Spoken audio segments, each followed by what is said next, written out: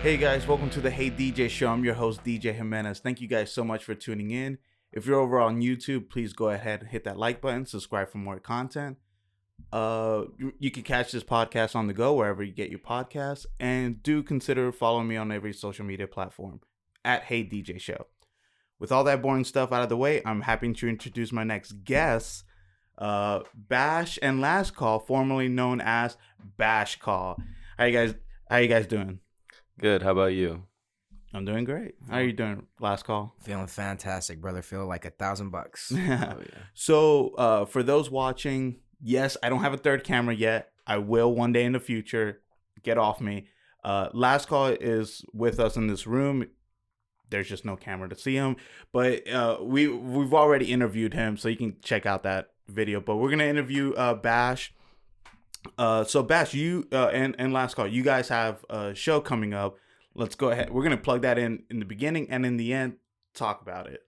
Okay, so we have a show coming up at Syndicate Presents on October 16th. We're going to be headlining the after show of like all the big like EDM spots in the city. They're closing at around 3 o'clock, so we're going to be playing at around 3 o'clock. Or no, they close at like 2, so it gives people time to get over there, and we're going to play our first headline show. It's going to be exciting. It's gonna be Got a lot. very. We have a lot of new stuff coming out soon that we're very happy to play for the masses. So we've been working very hard on our set list, our creativity, our flow, and the way that we do things. Just having a great time and finding, the way we go about playing live shows, and even just making songs and stuff. So we're pretty excited about that. Dude, that's awesome. So so you said the after party. Mm-hmm. So roughly what time is that? Well, the after party, they open early, like around 12 or like 11 to 12. There's people playing there, but the big spots in Atlanta still haven't closed yet. So their headline spot is at around like 3 o'clock. So like that's around 4 o'clock? Oh, 4 o'clock. So the big inflow of people come at around like between that like 2:30 to 3:30 area. After all the spots are closing, people start flowing in. Yeah. It's actually very ideal because most of the flow is coming from Iris, and then Beware, Beware is I can give you a location, but it's in the big house promotion in the city. Most of those people that are still looking for things to do will come to Syndicate Presents. We're like resident DJs there, so it's just a very big cluster and mixture of all those like subgenres coming through to like just hang out for a little bit longer and just hang out with their friends and really just showcase the underground artists of Atlanta right now. That's what it is, a showcase of underground artists. Dude, that's what's up. And I remember I didn't go to your show when you played at Syndicate, but I did go to your show when both of you played at Syndicate. I feel like it was your second or third time. Definitely wasn't your first. Second time. Yeah. Second time? Yeah. And like I'm just gonna say two things about that. One, obviously you guys did awesome. Thank you. Because he was telling me during the interview about because I yet to see you guys perform together to see what it's like, and I'm used to seeing one person spin, and they do such a good job, and then I'm like thinking, is it possible with two? And the way you guys do it is awesome. It absolutely is possible.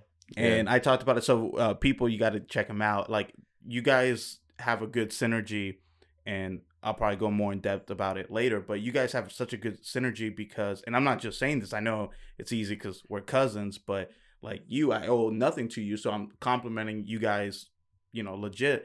The way you guys, because it's loud in the room.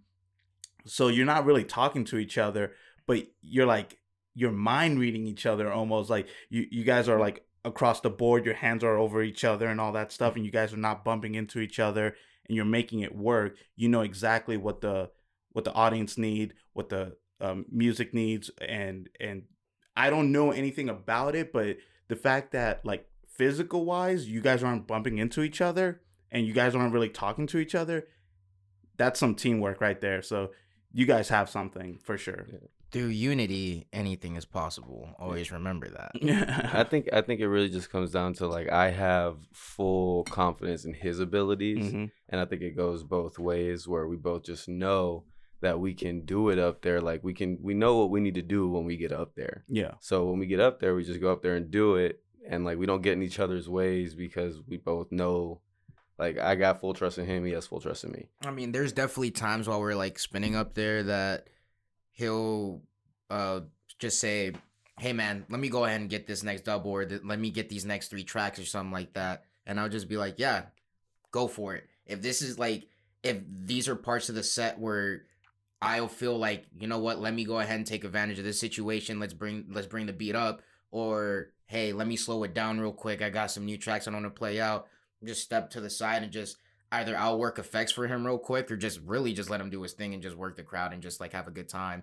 It's like it looks, crazy because it's 2 people doing it. Mhm. But we've been doing it for so long that it's just one complete flow going through the whole time. It's never feels like it's being chopped up and compartmentalized into different genres, because we're just gonna be like, all right, speed it up, slow it down.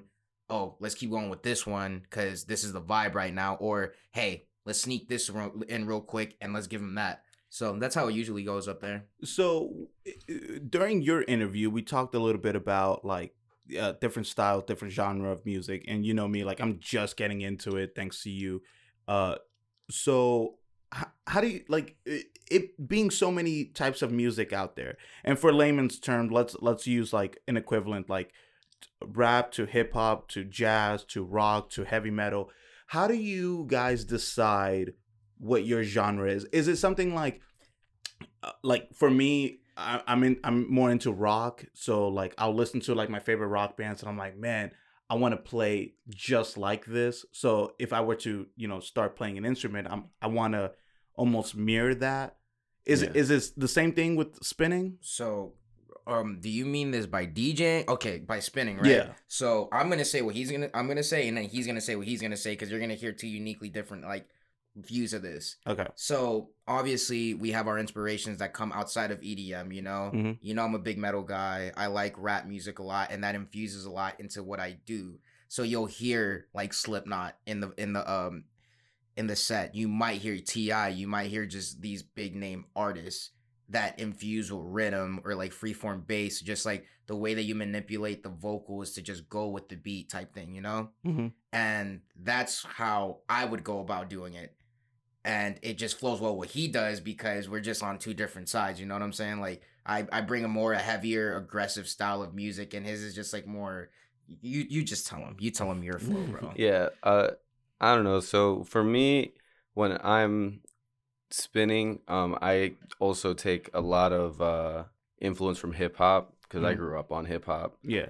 And that's really where my big influence comes from. And then as far as producing goes, like I try to, because I'm trying to make bass music as a whole, but like there's so many subgenres of that specifically, and I have like certain artists in the EDM like bass music community that I really like look towards and learn a lot from. Mhm. But honestly, like I really like for example, Subtronics is one of them for me. And he's like at the top of like he's in his prime right now. Like he's blowing up, like going crazy, like playing in front of thousands and thousands of people. And like one of the big things that he does when he produces is he like just does crazy stuff, like just tries to break the rules, just tries to do something that nobody else is doing. That's kind of like the big thing for me. I take my influence from a lot of different, like mainly, like I said, hip hop. I do a little bit of reggaeton también, like because like I mix it a lot, like when I'm at home, with like the roommates. Like you got to be something different. Yeah. And I definitely want to kind of venture into that too, kind of blending that, like some of that in there with some like EDM. That would be cool, I think. Yeah. But yeah, that's really where I look at it. I'm also trying to like do something different, break the rules kind of deal. That's really where I come from. All right, so you mentioned rules. What are like real quick, like for me again, beginner, what is like a number 1 rule? Yeah. So What's a common rule? Not necessarily number one. What's a common rule? okay. So one of the big things is like, are we talking DJing right now? Yeah. Okay. Like, okay, so you're bringing up, are we talking DJ? Is there something else? Well, DJing I and produce production. and production. We're talking about 'cause production we too. produce and make our own music as well. Okay. So like, So let's do one of each. yeah. Okay. So for mixing, well, a rule that I'll let you do the DJing. So we've honestly been talking about this a lot, actually. You're not really. So one of the rules I know I break oftenly, and he's starting to pick up on too, is that in order to bring in one track and another, they have to both be beat matched, and that means that, like in layman's terms, like they're both clapping at the same time. The beat is together at the same time.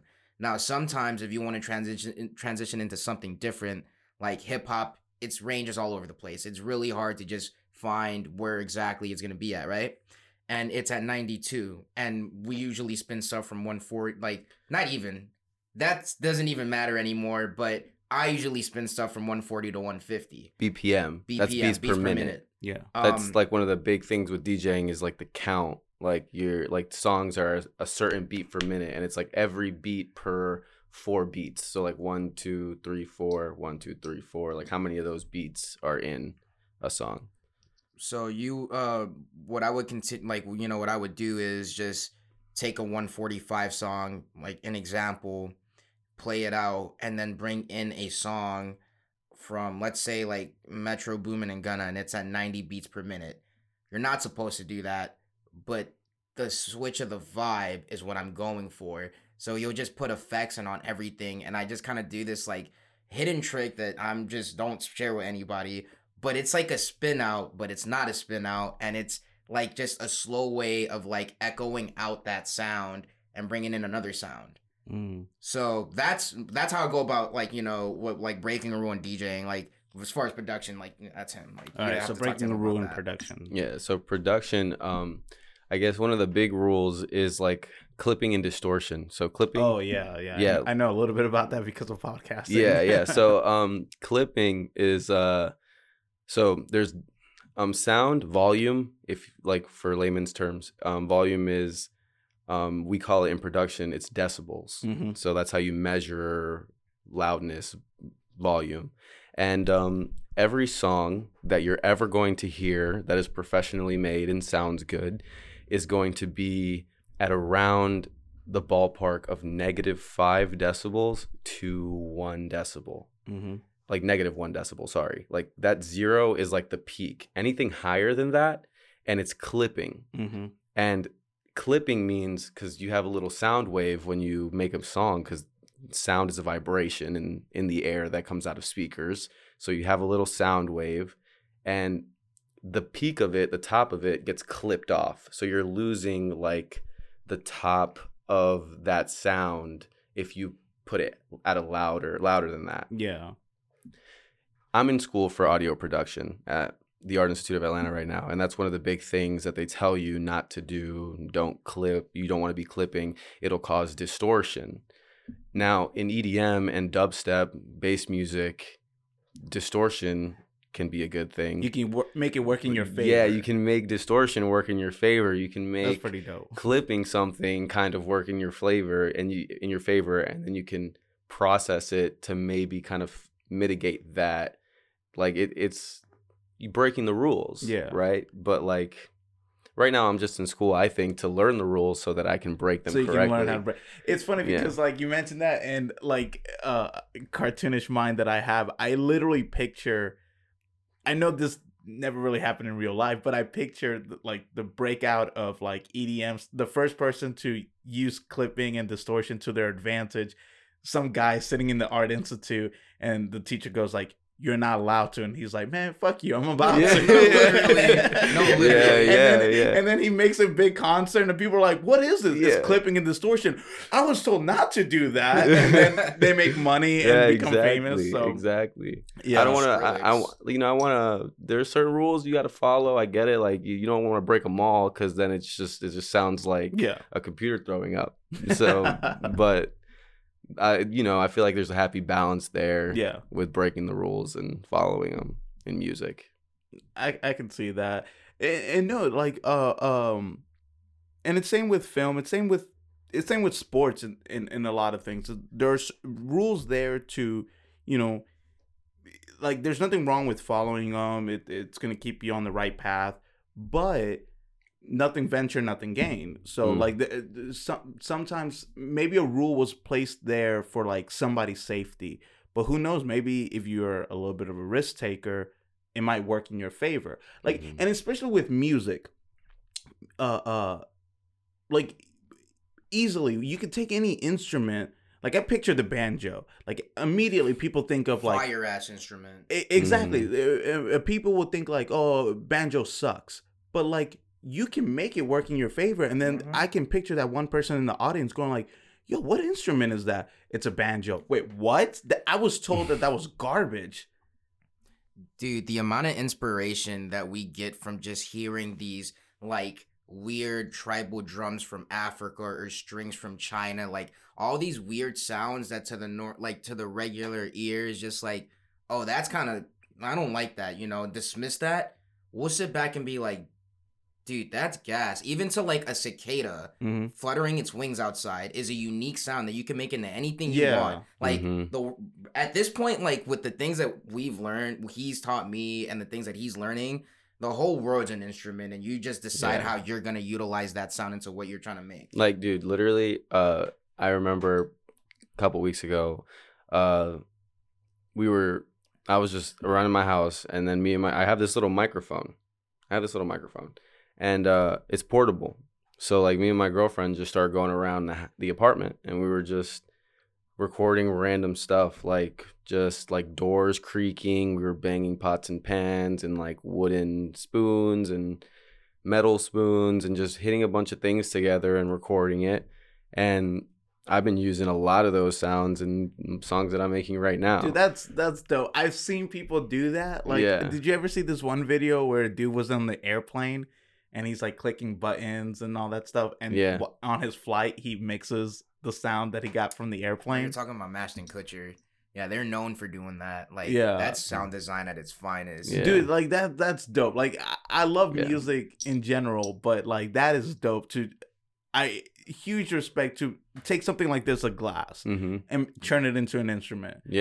Door creaking. In the apartment. Like that shit's dope. Like, see, there's another interesting thing you can do with that. It's called like Foley. Foley is like the sound effects that they make for movies. Like, because you hear 90% of the like movies that you make, or not that you see now, they're like, all those sounds were not recorded live when it was going on. It's a Foley artist that's going through and recreating those sounds like while watching the movie. Yeah. And like I had to do a project for that. I had to do a scene from Pulp Fiction. Not Pulp Fiction. Yeah, you helped me with it, remember? Oh yeah. Yeah, like I had to like recreate like a car driving down the street and like brakes screeching. You remember the scene where Bruce Willis is going back to the apartment to get the keys? Of course. That's the scene I had to recreate. He's a really big Quentin Tarantino person. I get it from him. Okay. That's dope. Yeah, so I had to recreate that scene, and like the scene when he's like in the apartment complex, like, and he's like in the middle, like walking up the stairs. I had to recreate like stairs being walked up, and like I had to plug it in to the movie. It was really interesting. That's dope. Yeah, it was cool. And for any of our, producer friends or anybody that listen, like, pays attention to that, we produce on Ableton. Yeah. I had to do that on Pro Tools, though, because school makes you use Pro Tools because that's the industry standard. But Ableton, as far as, like, workflow and doing stuff. I hear Ableton is better. Yeah, for live performance. The only thing with Pro Tools and Ableton that's different is Pro Tools, you can have hardware. Like actual like hardware compressors, hardware reverbs that are like a physical thing that you plug in through like a mixer. Like, you imagine like all the studios with like the big mixer. They're all using Pro Tools.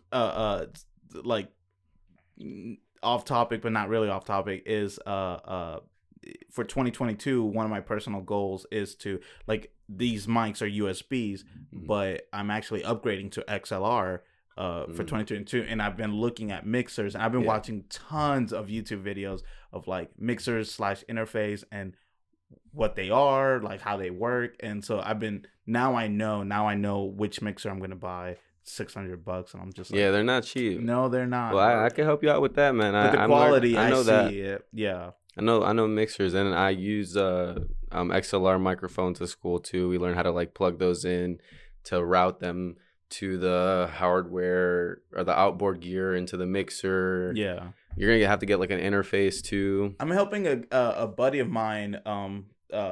He wants to start a podcast, and I'm actually helping him a little bit.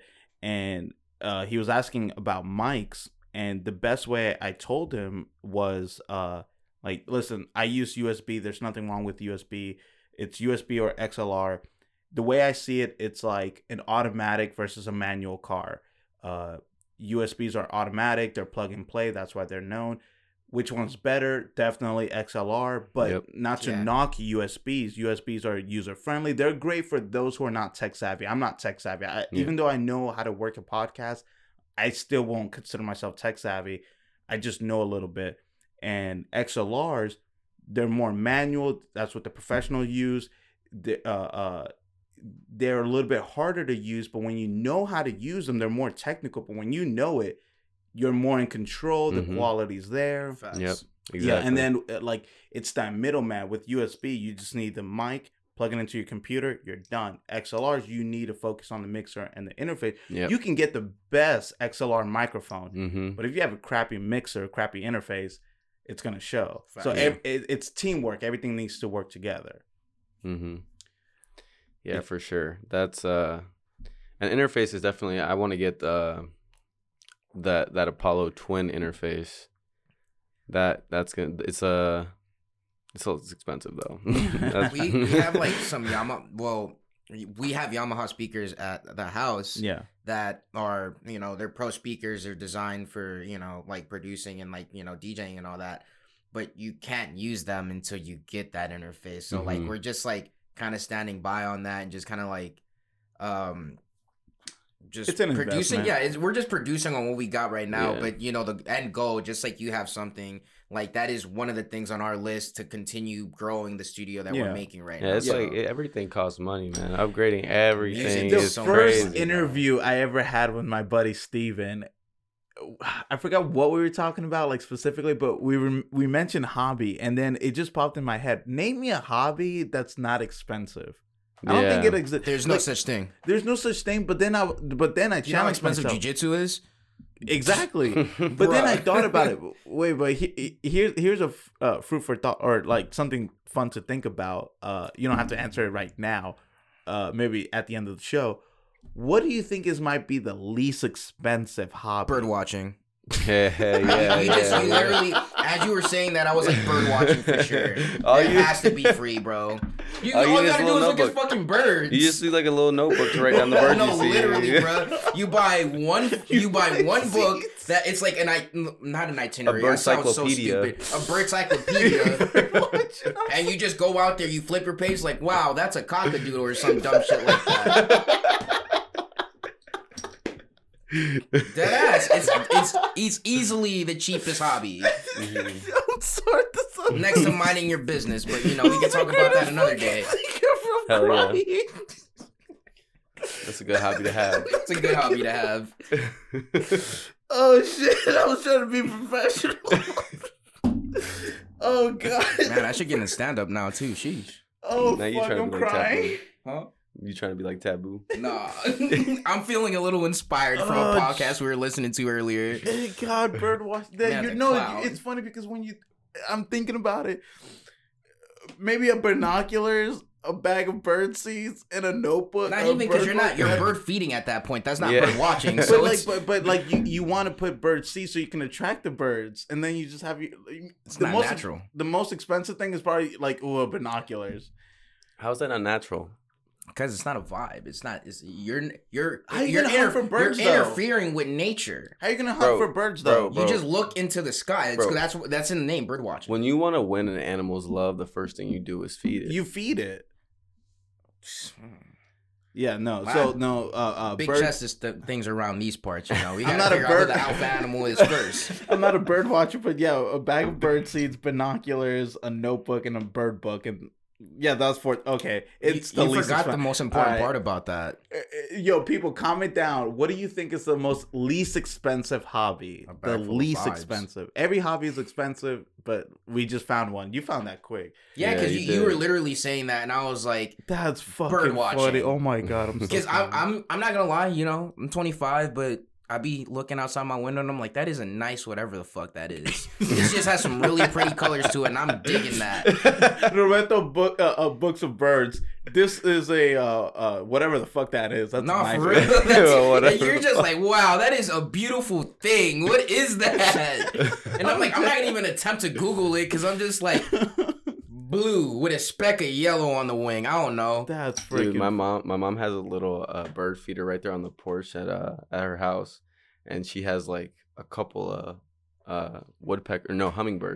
hummingbirds that come through all the time, like every day, once a day. Whenever I'm over there, I see the hummingbirds. are fire. Yeah, they're lit. God, I remember. I'll say this. No, we'll go back, but I remember.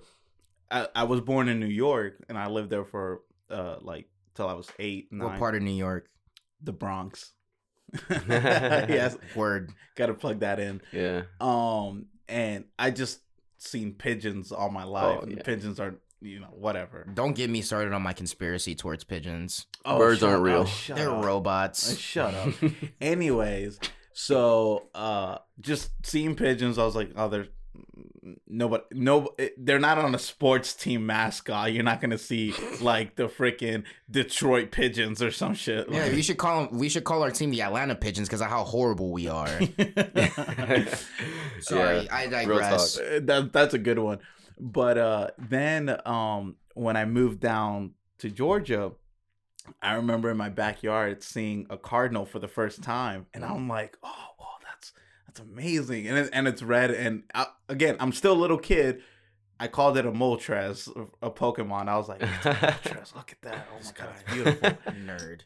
But that was it. That was it. Like that was my only exciting thing about birds. It lasted like But 10 see, seconds. that's my feeling. feeling too, though. But like, I'm a bird person, and as an The adult, fuck? I still do that. I'll look out the window and I'm like, "Hey, yo, what is that?" And I'm just like curious, and I'm like, I understand why people bird watch. Like, this shit's amusing, low key. You're just sitting there staring at the bird. You're like, what are you? I can't get excited until like I've seen a hawk now. Now I'm not gonna get excited until I see a bald eagle out in the wild. Hey, put I've some never respect on seen the one hawks. of not even in the Come zoo. on. It has to be in the wild. Absolutely. Yeah. Yeah. Hopefully, it takes your head off. I Like, that's remember the I kind of vibe I'm trying to be on. It's like, oh, it almost attacked me down. Dude, they have like razor sharp Oh, eyesight. Mm-mm, Like they can no. see like a rat while they're like hundreds of feet in the air, kind of craziness. Dude, Yeah.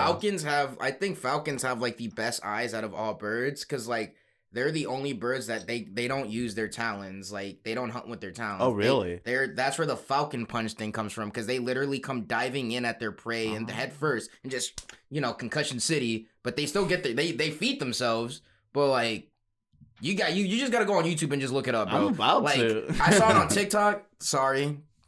Hashtag TikTok, but I was just like taken back by that. I was like, wow, that is so apex. I want to be just like that bird when I grow up. Oh man, I did not. Out of everything, I did not think we were going to talk about birds Right. on this show. Hey man, Bird it's a watching. vibe, bro. It's a vibe. It is a vibe. All right, so moving on. So Bash, so for people to get to know you, what? Because I've asked him this, so now I'm asking you this. What got you into spinning? What's the origin story? Oh wow. Okay. I want the whole detail. I want the beginning. I want. Yeah, like this is when I first touched the turntable. You Okay. said give him the blueprint, bro. Okay. Give me the yeah. blueprint. So Is that the new slang? blueprint? You're the guy that keeps me up with slang. I talk a lot of nonsense. I'm sorry, everybody. I like to The say blueprints. things. Give me the blueprints. all right, I got you. the schematics. So it was like 2018. I had Oh been wow, recently. Yeah, I had been into EDM for a while. Like I went to my first rave like halfway through my senior year of high school. Mhm. Then I joined the military, and that kind of like died down a step. I didn't go to as many raves because I was busy for 4 years. So then I'm starting to get out. I'm like about a year. I have less than a year left on my contract, and I'm coming back to Atlanta. I was in North Carolina at the time. And I'm always coming back, meeting up with him, linking up. We're trying to go to shows, doing whatever. And we start talking about festivals, and we start like just going to festivals. I went to Bonnaroo in 2018. I was still in the military at the time, and then I got out a couple months later, and the next one that we went to was Lost Lands. Oh, wow. And that's a dubstep festival in the East Coast. Bass festival. Yeah, bass. Excuse me. It's a bass festival. It is. It's like the bass capital of the East Coast. Yeah. As far as festivals go. And we went there. It was his, like, he really was like, we need to go to this. We need to go to this. And I was like, all right, dude, like, let's make it happen. Like, let's make it happen. We go. And after we go, our minds just blew. We went full, like, trance mode, like, looking at, just in a trance, looking at this, like, oh my gosh, this is amazing. The production, the lights. We were on some psychedelics, and it was just mind-blowing, you know? It was mind-blowing. We came back like, we're doing this. So we start out on a little, what was it called? So, long story short, it's literally like a rectangular little shape that had like volume faders and buttons on it. That's it. And it had eight channels. And that's all it was. There's a couple no knobs. software, no nothing. Knobs, buttons, Maybe volume like faders. a little longer than this, like a little longer and thinner. But we started like DJing off of that. Thinner. Yeah, like it was like thin and then like maybe longer. Oh, okay. Yeah. Just like that. And like it just had a couple volume knobs, and we could plug it into a laptop, and we got a DJing software, and we just started downloading music, and we started trying with that. And over time, we upgraded to a little like 2-channel like a Tractor Mark II. Yeah, it was a Tractor Mark II. It was like $250, and it was like just a little it was a little 2-channel, and we practiced on that for a while because you could do a lot with that. You know, like you can actually, it has a lot of knobs, and like it was nice. So that was the upgrade after that little thing, and after that I upgraded to like a 4-channel, like a bigger one that I could actually take and like use at shows and plug in. It had XLR ports. The other ones didn't have XLR ports. And that's what we're using right now. It was honestly this last year that we finally got on some CDJs, which is like the industry standard. That's what everyone's using. Nice. Those are like $12,000. Like For one. No. Oh. 2,000 per. My bad. You said 12,000. Because it's like a little mixer. It's like the big mixer in the middle, and then you have the jog wheels. And it's for the jog wheel ones, and each jog wheel is a piece. It's like 2,000 per jog wheel, and like 2,500 per the mixer. Add all that up, it's like 12,000, like give or take, plus taxes, whatever. Like it's ridiculous, but that's like the dream next. Like next move would be upgrading to those, so we can have those at home and practice. Because you go to once you start getting booked. Jeez, I can't speak. Once you start getting booked, you need more drinks. Yeah, right, dude. Can I have another one? By the way, I just finished. Oh yeah, here I'll go get you. Well, gonna yeah, step onto the camera. We'll pause. All right, guys, we're back. Sorry about that. We had to go get some more drinks. Yeah. But yeah, like I was saying, they're like way expensive. That would be that's the next upgrade for us. No, that's good that you say that, because it reminds me of this with this podcast. Like, so for anybody listening, I'm just gonna plug this in. If you ever want to start, and you're not as tech savvy as me, just start with a USB mic. Have a decent computer. If you want to do video podcasts, just grab your iPhone, grab your Android, get a tripod. That's the bare essential of what you need just to get started. After that, you'll learn the basics, and then you'll get better. So for me, like I mentioned earlier, in 2022, I'm upgrading to XLR. I'm getting a mixer. I'm getting this like Rodecaster Pro. It's like made for podcasts, and I'm so excited to get that. But yeah, no, I know how expensive it is. For me now, like I know I say this now, but I know that once I get it, I feel like, okay, I'll be set for at least a long time. Yeah. Do you have that feeling with spinning? Like, if I just upgrade to this set of equipment, I'll be set. So that's what I did. That's what I did before. And I think, both of us, because he has another 4-channel we mixer. both have like a pretty fire setup in both of our houses. So it's like, enough for a while. Oh, wait, real quick. I just remember what you last left with. You last left with when you start booking shows. Oh, yeah. When you start booking shows, at bigger spots, they're going to have CDJs. 9 times out of 10, that's what they're going to be rocking over there. So you don't bring your own equipment? No, at the bigger spots, no. Like our headline show, they're going to have CDJs there for us. Okay. And those are a whole different beast. They're like different. They're way more expensive, way more knobs, higher quality. They have touch screens on them. You don't need a laptop to use them. You just need a USB with all your music, and you just plug it in, and it loads it all in there for you. I was always curious about that because that one show. Sundays, yes. Thank you. Like, so Sundays, I noticed that because you guys were on, and then GYU came right after you guys, Brett didn't use a laptop, and then you guys, it was seamless. Like, you just went and then went off, and then I was like, wait, isn't that your equipment? You don't need to pack that in. Not at all. So that's pretty cool. Okay, so that's it's cool and it's complicated. I get that. If you don't teach yourself, okay. So, Sebastian and I have always been very big on capturing the essence of true DJing, and that is blending 2 tracks together and just vibing with a crowd. You don't look at a laptop screen.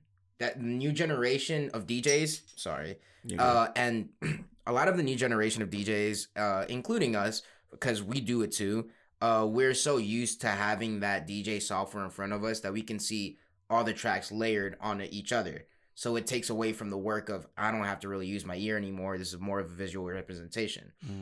Now, when you get onto CDJs and the controller that we use, that Parallax, you don't have a screen. You have to do that purely off of audio. And from the beginning, because our mentor told us, like, don't ever get don't get used to the habit of using syncs, and don't get used to having a laptop. So we really just DJ'd from the time we started to now, just like kind of looking at the number, getting the BPMs right together, clashing it, and then just going to work from there. Just letting go of the screen. And that's honestly has like complemented our DJing tremendously going into CDJs, because it just seemed seamless. Like, we didn't have to worry about it because we already knew what we were doing. It is intimidating because it's professional equipment, but it like wasn't though. You know what I mean? Like, when we really got into it, it's like, all right, bet, like, we're getting that flow. All right, he got it, I got it, he got it, I got it, and we're just like going with it instead of staring at a screen the whole time and just like, well, play a song, look at the key real quick, look at the crowd. Oh, they're vibing with that, bro. Give them another one of these. Just kind of like that. That's that's how it goes. Is that how it goes? Yeah, that's how it goes. It's I think for us right now, what we're missing is we need to get comfortable on them, because we don't have we know what we're doing on them. Like, we can get up there and do what we got to do, but we're not comfortable on them yet, because when we go home, we're mixing on something different. Gotcha. So that's the other thing is, like, when you're practicing, you want to practice on what you're going to be playing on when it matters. You guys were in the military, so I remember hearing this thing from this documentary that there's nothing necessarily special about standard issue equipment, but there's a relationship that you build with your standard issue equipment, like with your weapons and stuff, and it's yours. You know how to handle it, and so that's the truth, because like, for me, I was in an infantry unit, so like, everybody had their weapons, and like, all the, like, I drove trucks when I was in, I was in infantry, but I supported them, and like, all them, they had like their own like custom stuff attached to their weapon, and everything was like theirs. They were comfortable with that, they knew that, because that's how they set it up, and like, that's they changed it to make it unique to them. Yeah.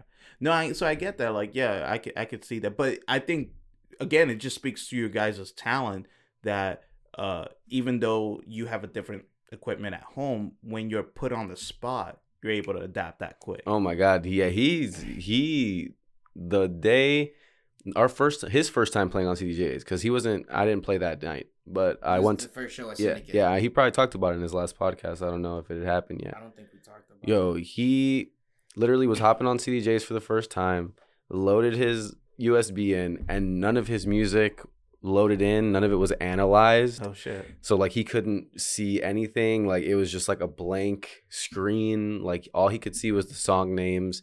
He didn't even know, like he couldn't even see the BPM keys, or anything, nothing. the BPMs, nothing. He was just loading it in and like playing it purely by ear.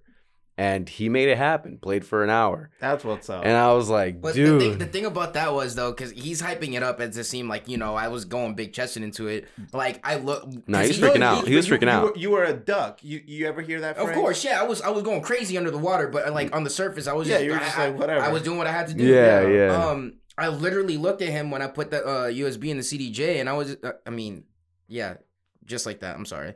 And it wasn't loading, and I was like, dude, I don't know what to do right now. Like, I almost had a panic attack, and he was just like, we'll figure it out. And then he just walked off the stage. You did talk about it. He was just like, dude, figure it out. You got it. I was running around trying to figure it out for him. I was like talking to all the other DJs that were there that were playing after him. I was like, dude, do you guys know what's going on? Like, none of our music is loaded. Like, nothing is working. Like, and everybody was like, no clue. Like, figure it out. Yeah, because I like, remember you saying that, and then I was just like, jokingly, I was like, because I know you guys are Marines, I was like, man, Bastion's a dick, but like, I mean, no, it was just a positive push that I needed. Yeah. No, but that's what I was saying. I was just like, man, he's a dick, but like a good one, because exactly, just like that. He could have just been like, hey, you know what? You got this, No. It's going to be okay. Nah, he was like, have you figure it guys out, seen bro. And I was like, Whiplash? all right, Like, bet. real quick, have you guys seen Whiplash, the movie? Of course, I've shown him Have this you seen movie. Whiplash? Yeah. Such a great fucking movie, and that's exactly what you don't need. Good job.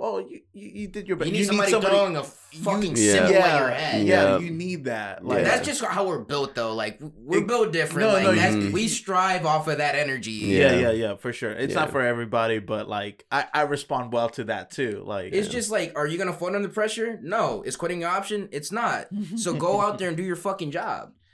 Go do what you got to do. Yeah. No. If you want to make it, hey, diamonds are formed under pressure, and the best swords are forged under the hottest steel, under the hottest fire. So, if you want to make something out of your career or whatever you want to do in life, you got to shoot your shot sometimes and say, "Fuck it, bro. I'm here. Why not?" Amen. Hell yeah. Just get it. Just go after. Do what you do best, and let's see what the outcome is at the end of it.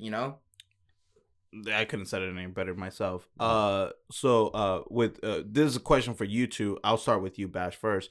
Since I know you guys are a duo, how often do you guys practice? Like, and what's your schedule like during the week? Like, be specific. Like, Monday from like 5 till 10. Do you mean this in a production aspect or a DJing aspect? Both, right? Well, both. Well, since I know you do both, but your ace is production. Yeah, like, I talk a little bit about both.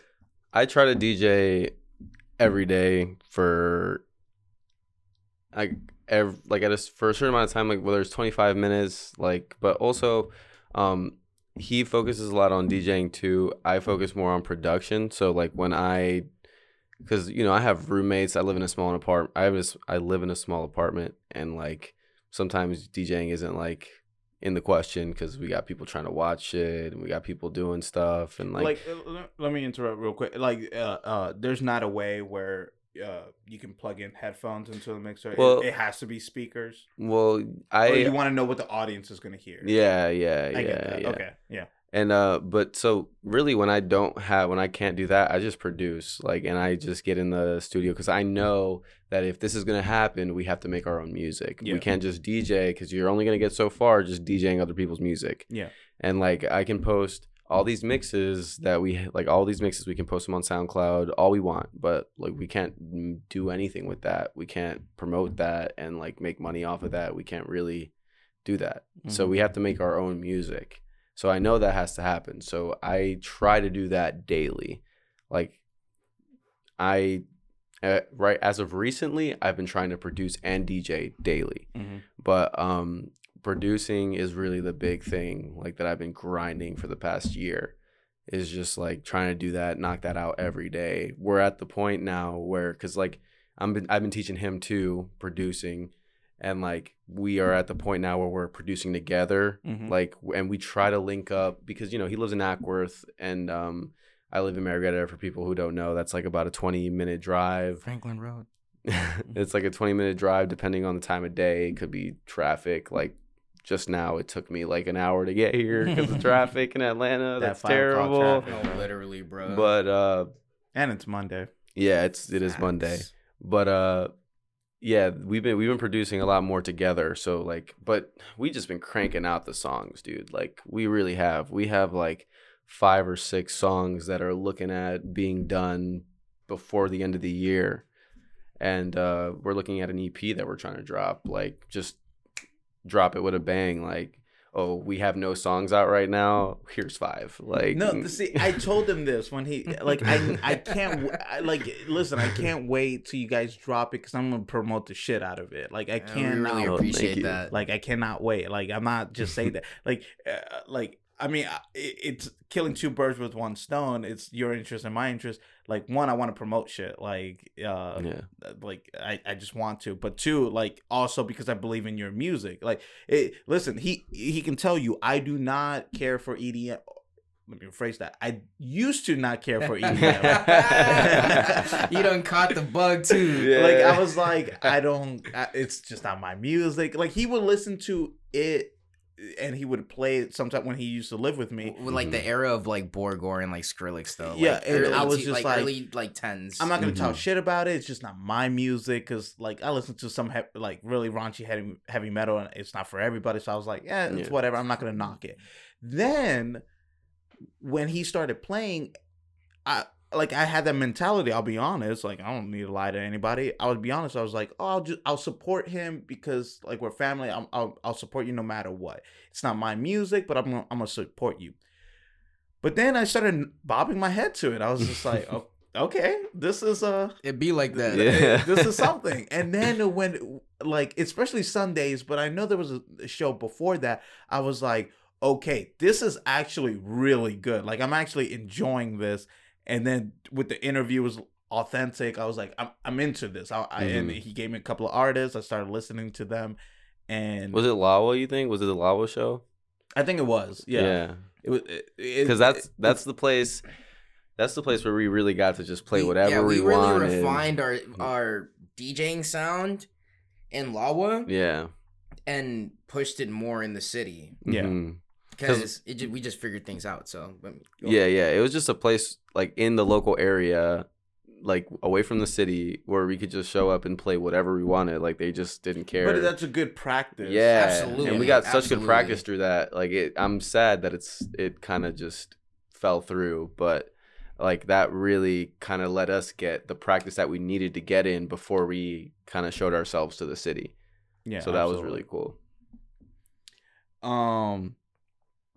So like you mentioned so with DJ and producing, so if you can DJ, you'll produce and all that. Yeah. So with you going with you, see, living at the house and everything, I have roommates and a cousin that's very supportive of what I do. So I'm also very how do you say, I like respect them too, because they work remote. So I'm not just gonna go down and blast dubstep at 12 in the afternoon. I'm gonna wait for them to get off, and I'll go upstairs to talk to everybody, just chop it up because I know that's when they get home.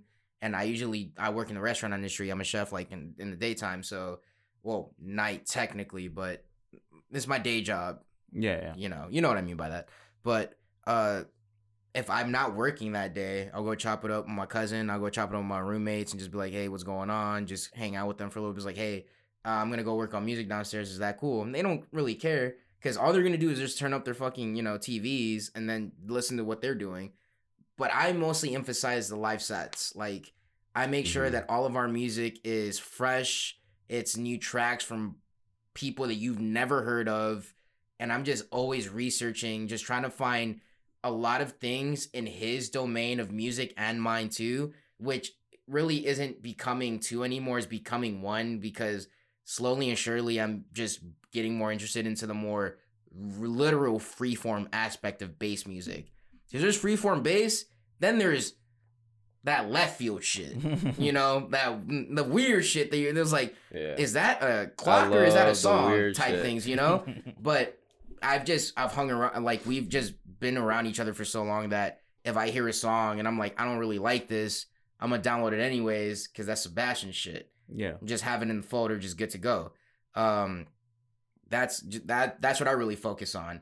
And the more we go through this journey is the more that I learn about music production, and I'm more comfortable into going into Ableton and actually making music. But it just really like falls back on that part of it, falls back on him. Mm-hmm. And as much as he teaches me is the way that I go about that situation. But as far as DJing goes, like I couldn't even explain it to you, man. Like if I'm having a rough time or I'm having a great time or I have downtime or anything, like just like, bro, let me go grind some music out real quick. I'm gonna find some new tracks for this set list that's curated for a certain way for that set or whatever set we're doing. It's like, bro, oh, it's in October? Bet. Let's put some spooky shit in there. And then we're gonna sample things from like A Nightmare on Elm Street or Halloween or all these other things into a like a build-up drop, and then it goes into like just some crazy shit. Like that's how I work. So I do it every day, honestly. Like almost every day. I'm not gonna cap. For how long do you do it? That you try to shoot on average. On average, throughout the day, 2 to 3 hours. That's good. It just happens naturally. I'm not saying it's like 2 to 3 hours off a rip. I might go spin for like an hour, and then throughout the day, as I'm playing 2K, I'm listening to tracks and I'm building set lists, or I'm like listening to art, like his mixes or my mixes, and I'm like, we don't want to put this out, or we'll pick like that's how I go about it, you know. It's like really heavy at the beginning, and then the rest of it is like chill, kind of ciphering through the music, the mixes, what we want to do with it, and then kind of like the more business approach to that shit. So sorry, but that's how I go about it. Like, so it's just about the live performances and like how we're gonna give it to the people for me, and you know, all the production comes from him. So I think we have a good dynamic because I think so too. Because just saying it's like he's looking through music. He's looking for music like constantly, daily. You know, like daily. He's looking for new music. He's looking for all the new stuff, and then like. I have ADHD, so I'm just gonna come clean on that right now. I have a tendency to procrastinate. Oh man, I don't think I have ADHD, but I procrastinate the fuck ton. Yeah. I need to stop. I'm in school. Yeah, I have a tendency to do that. So he's always constantly looking for music, and I like wait until like the last like 5 days before we have a show, and I just. Cram and like grab like 50 songs in like those 5 days. In that 5 day span, I add like 50 more songs to like 100 song playlist, and like, but every time in between that, while he's looking for music, I'm producing. That's good. And like I have, you know, my roommates and my girlfriend at home. They're really like supportive, and I have my roommate. One of my boys, his name's Alex. He's also like super about it, trying to learn. I've been teaching him how to DJ too. Like he just wants to get a crack at it.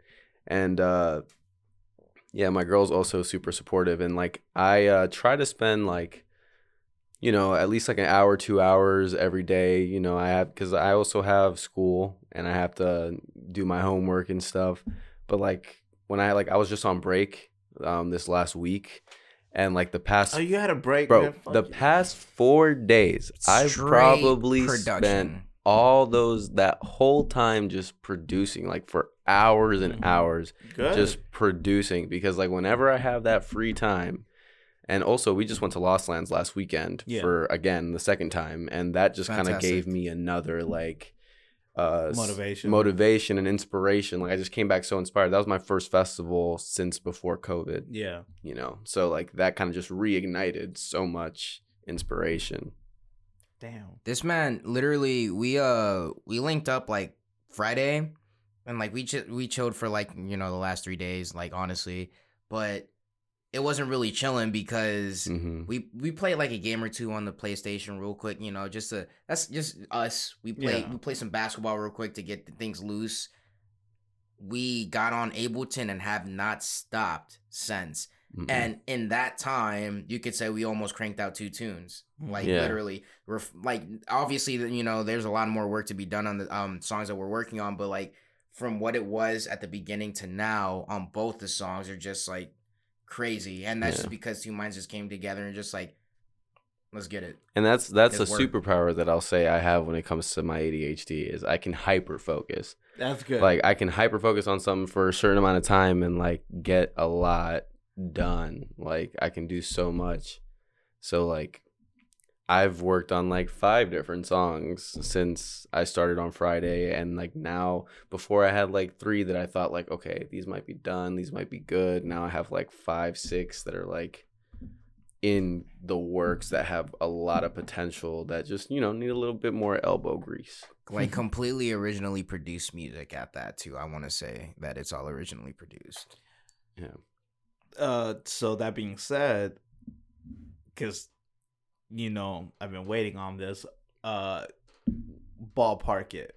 When do you think you might be able to release your originals? So I'm just... You don't have to answer. I'm a we very can answer stubborn your fans, bro. I'm a We can very answer stubborn that. person. And I like to set deadlines so we just You gotta have set a something to deadline. work Yeah. for. Mm-hmm. But all in all, for the best product and an actual, because we're not gonna release like 1 or 2 songs. We're releasing like a EP. I'm not gonna give a track like how many tracks we're gonna release yet. You'll just tune in for that, you know, when it happens. But I would say the beginning of next year we should have something ready for y'all to go. I was gunning for November. But at the rate that we're going and the rate that we're trying to chisel at the marble, early next year will be our first EP. I think I could potentially have a single ready before the end of the year. You gotta have a single. Yeah, I can have a single ready. I have like get your fans. I have hyped. some songs that are like done in full, but yeah, like I'm also trying to learn the whole mastering side, mixing and mastering side of music, which is also a thing, like making it sound, you know, complete and finished, and like getting all the sounds that you want out to stick out, and the ones that you want quiet to be quiet, and like those at the right times. Like that's the big learning thing that I'm trying to like grasp right now. And that's like, you know, the key to like releasing something that sounds like a professionally finished product. Yeah. You know, because we could say like, yeah, dude, I could fucking just get a couple songs ready, 5 songs, put it on an EP, release it by December 15th just because it's my mom's birthday, and be like, here you go. But like, it's not going to be the caliber that I want to release at. Yeah. That we take... and like, you know, piggybacking off of that, we take a very artistical like approach to the way that we release. So it's not just gonna be like, oh, we're just gonna release on this date or that date, or just like there's a certain you'll see as it happens, but like we do things a certain way for a certain reason, because that's just the branding of what we're doing right now. Yeah. We're trying to get the good vibes, you know. We're trying to have that good vibes I feel that. going. I'm just one of your fans, and I kind of want you to freaking release some music so I can download it to my phone, put it on shuffle. Bro, we got a couple ready right now. What yeah, you mean? We got some ready. We got a couple songs ready right now. I can't wait. When I've been curious about this since, like, right now you're still working on some of your originals. So when you're booked for a show, like, walk me through the process. So like so I'll turn it to you first, and then you can respond. Like, so when you're booked for a show, do you are you bringing something that you've already been working on, or do you try to bring in something new?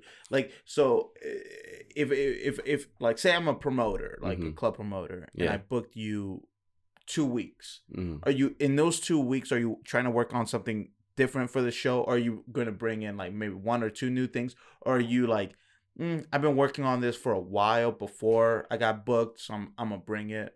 So walk me through that. I'm gonna be real, because as of recently, we're getting booked more often, but it's not like we're getting booked like every week. Like, we don't have a show every week. We try to get a show or 2 every month. So like, We have stuff that we've been working on for a while. We have series of things. There's also a little thing that I like to do. We both like to just get up there and like freestyle it. Just like go like wherever the music decides to take us. But we have set lists that we have loaded that we've worked on. Mm-hmm. Right? So we have certain things that we do that like we'll bring out if we want to switch some stuff up, some stuff that we've practiced in the past, and we'll do that. But for the most part, whenever we find out that we have a show coming up, we're looking for new music. Like we're immediately looking for new music, and we're looking to mix that music and get to know that music as fast as possible so that we are getting most of the stuff that's coming out recently that people haven't heard, and we're mixing it with other things that maybe people have heard. And that's kind of our goal, like, you know, going into so it. You're trying to play something that people have heard. Are you trying to excel at it, or you're just trying to match that same energy? You're just trying to create a different view of what everybody's used to hearing. So off of everything that he was saying, anytime that we get booked for a new show, I automatically get into the mindset of creating a new set list. One thing that we emphasize as a duo, me and him in general, we'll play a couple bangers, like some OG bangers from back in the day, always, all the time. We'll always bring that into our set. Like, but no set throwback song. Yes, but no set that you come to see is gonna be the same. They're never the same. Like I pride myself in that. Like, and that's why I spin every day. Like, I make sure that whatever, like, let's say, okay, this headlining show on the 16th, right? Last time we played at Syndicate was like literally like last month. And Imagine when it didn't go through. We had a set list ready to go that we haven't even touched yet. Went crazy on it, had a great time. There wasn't a lot of people at that show. We could recycle it, but I don't believe in that. I believe in creating an experience for the audience every time they come through. Yeah, there's a flow to it. There's an amazing like sense of like what the fuck is going on type shit, but it's always different. It's never the same music. With like that's like excluding like all those bangers from back in the day, but I'm sorry. You're good. We always do try to give the best product to the audience, and that is always creating a new set, keeping the vibe with a new set, and just showing everybody like, hey, we don't give you guys the same set ever. Like that's the number one thing that I like. Like, to me, I will never spin the same music twice to the same people as much as I can, you know? If it's just us, like, hanging out with a group of our friends, and obviously we'll recycle music, but, like, if you are in front of us, you're not going to hear the same music twice. See, but that's because we don't have any originals yet. And also once we have originals, that's going to be what's going to be taking up most of our sets. And that's what people are going to like download and listen to. And that's what's going to get people to want to come and see us. Yeah. And then people are going to expect to hear our songs. You know, right now we're just like, you know, we're DJs. We're like production. We're trying to learn. We're trying to produce. We're trying to make our own stuff. But as of right now, we haven't been like playing it. And that's why we try to like recreate something like a new experience every time for people, because we don't have our own stuff to like try to get people hooked on us. All we really have is our DJ skills to try to get them to do that. So like our DJ skills are going to have to play a big part in it right now until we like can produce. All right, so I'm gonna ask you something that I already know the answer to, but like it's like a sin, but I gotta ask it.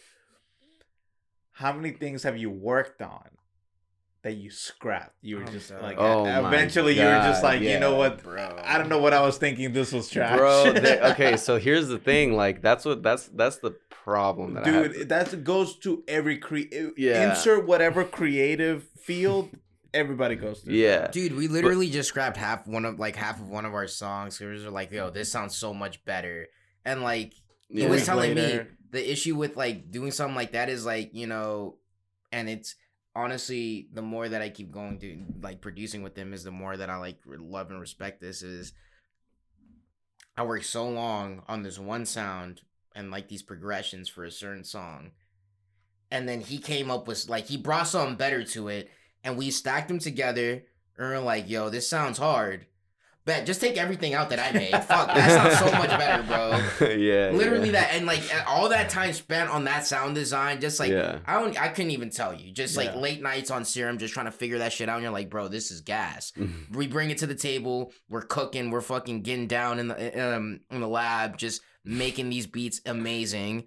And then we're just like, yeah, take that out.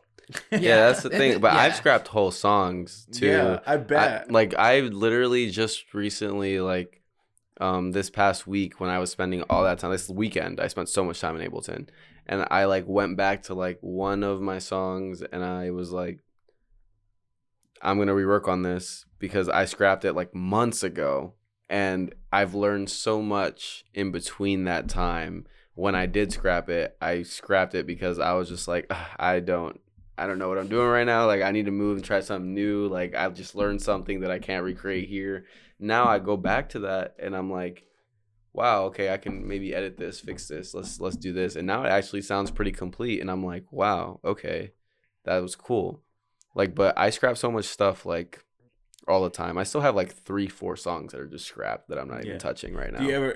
You don't delete them, do you? No, never. They're not. They're still sitting there because, like, if I ever think to go back and want to go back, and I'm like, oh, I've learned a lot. I could probably do something with this and refix it. Let me go back and do it. Yeah. No, I've learned a little bit. Even though I don't do what you guys do with music, I've learned some things to delete and some things not to. Like, it's good to just try to keep this in reserve. Yeah. Yeah. No, That's but like sure. I've talked to people who scrapped, who scrapped a song, and like I had this one buddy. He used to rap a little bit, and he was really into lyrics. He was really poetic, and he would tell me certain lines he came up with, and I'm like, dude, that's awesome. Like, that's gonna be a hit. And then a week later, he'd be like, "Oh yeah, I scrapped that." I'm like, "What do you mean you scrapped it? You had something. What are you telling me?" He's like, "I had something better." Yeah, and so like that. I know that it's in, again, insert whatever creative field here. Everybody goes through that. Except for podcasting. Even though podcasting is creative, like, we don't scrap. Like, whatever we're recording, that's what's going to be. Yeah, it's live. We're doing this on the spot. It's not live now, but, like, because I still have to edit. One day, I'll get the technology and we'll be able to do it live. Well, yeah, but you still... But I treat it like it's live, yes. Like, whatever we're talking about here is what you're going to see. But in a way, we don't deal with that. But you guys, in the musicians... You guys deal with that, and because you're satisfied for that 1 week. You had a good week, and you're like, what I came up with is great. And then next week, you listen to it again. Maybe you had a bad day at work, and you just listen to it, and you're like, I don't know what the fuck I was thinking. This isn't good. I think that also goes back into the confidence of what you're doing, too, though, because there are times where, like, an example, you'll record a mix, and you'll be like, yo, I'll fuck with this. Come back, listen to it, you're like, this is terrible, but I'm having a bad day. Let me come listen to it again. You listen to it, it's like, there's components of this that I like. Yeah, and then you kind of just dissect it from that point. I guess, I don't know. Personally, I don't think we would ever throw away a sound because, like I told you, your world is the instrument and you just got to refine it into what you want. So let me turn it to you. You have a girlfriend and she's very supportive. And like, I've met her. She's a really nice person. Is she ever hard on you? Like, I know she might watch this later, but like, it does not live, so she's not watching now. You can be honest. It's all good. It's all good. So does she ever, is she always like, not that there's anything wrong with it because it's full of love. Is she the type to say like, no, babe, this is good. Like, you got this? Or does she ever criticize you like, hey, I think you could do better. I love you, babe, but you could do so much better. Yeah. So that's the thing. So I wanted to mention before when like you were saying something about like you need somebody to like be on your ass basically, like trying to get you moving, and I really am grateful to her for that. She's always like, is she that? yeah, like literally, That's good. it could be like a couple days, like a week. I don't work on music. I've been like, homework, like trying to spend time with her. And I'm like, she's like, you should work on music. Like, how long's it been? All like, I haven't right. seen you work on anything. That's What's fucking going- diamond right yeah, there. I Good. know, Yeah, I know, I yeah. know.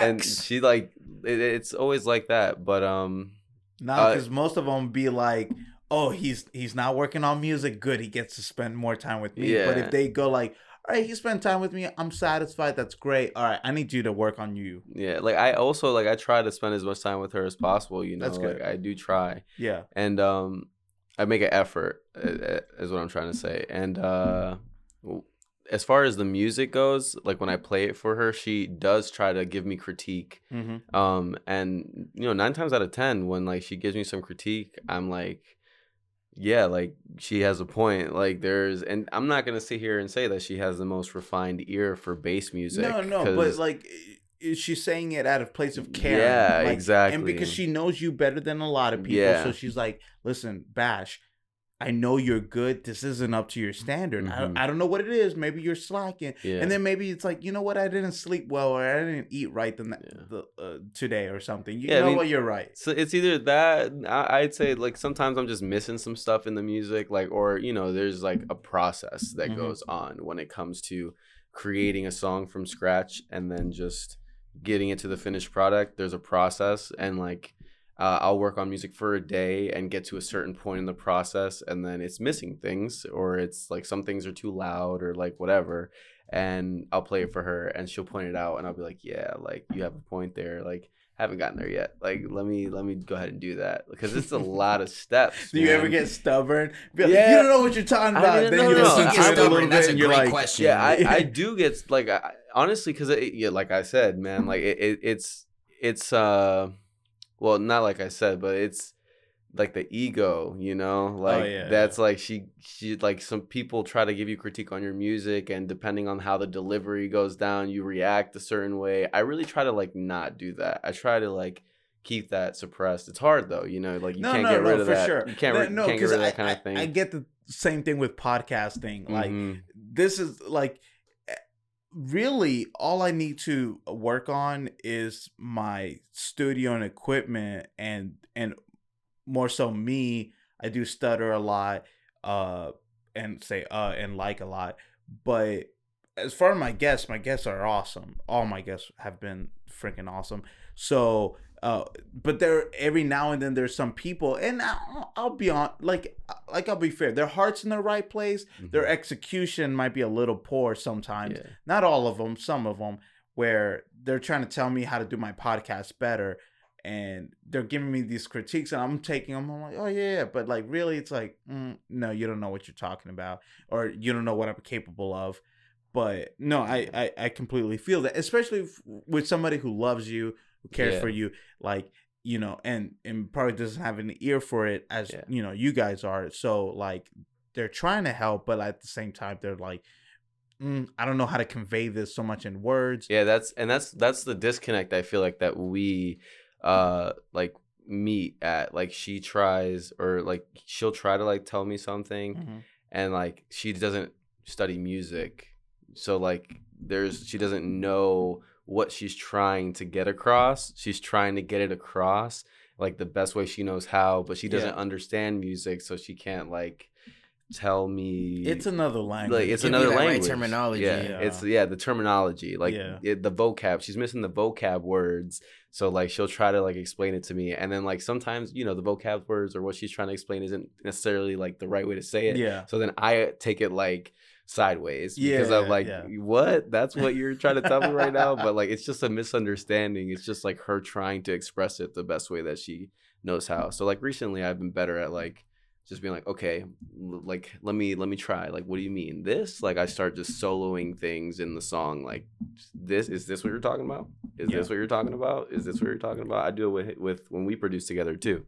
He's like, he tries to like explain it to me like, I need you to do this. Yeah, and I'm bro, like, I am so terrible. I'm just like, I don't like how this sounds. And he's like, all right, let's go through. And I'm like, that's not gonna help what I'm trying to tell you right now, dog. Yeah. But like, wait, it's different with you. You know this. You know the terminology. You know Nah. the vocab. So No, he- I don't. no, I'm not 'cause a producer. Dude, no, here's the It's still problem. different? It's I go Yes. to school. I'm going to school for audio production. Yeah. So I'm learning all these vocab words, and Yeah. I'm also like I'm producing and I'm learning those. He DJs mostly, and he's been just recently picking up the production side of it, and I've been giving him the knowledge like that he needs to just Okay, go. so like, let me say this: is it like, I know DJ and producing are two different things. I get that, but like, they're still within the same realm. Yes. So that being said, like, is there still where like it's expected where he's not gonna know certain terminology than you are? Yeah, there's You're still nodding your certain head, yes. terminology I know that he still hasn't picked up, but there are terms that, there are terms that coincide, like correlate with each other in Yeah. the DJing and production realm. But there are also like it's a whole like another like DJing could be a whole nother language when you're talking to somebody that doesn't know how to DJ. Production can be a whole nother language when you're talking to somebody that doesn't know I how just to produce. figured since you do production, he does DJ.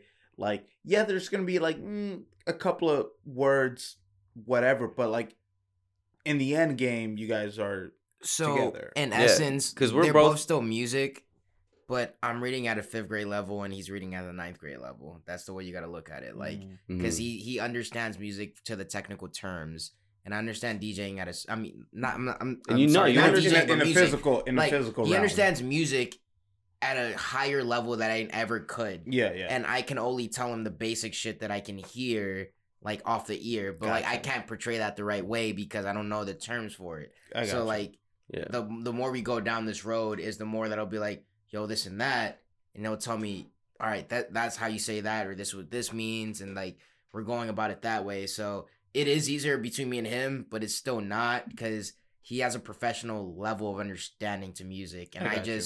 I'm just a DJ, you know.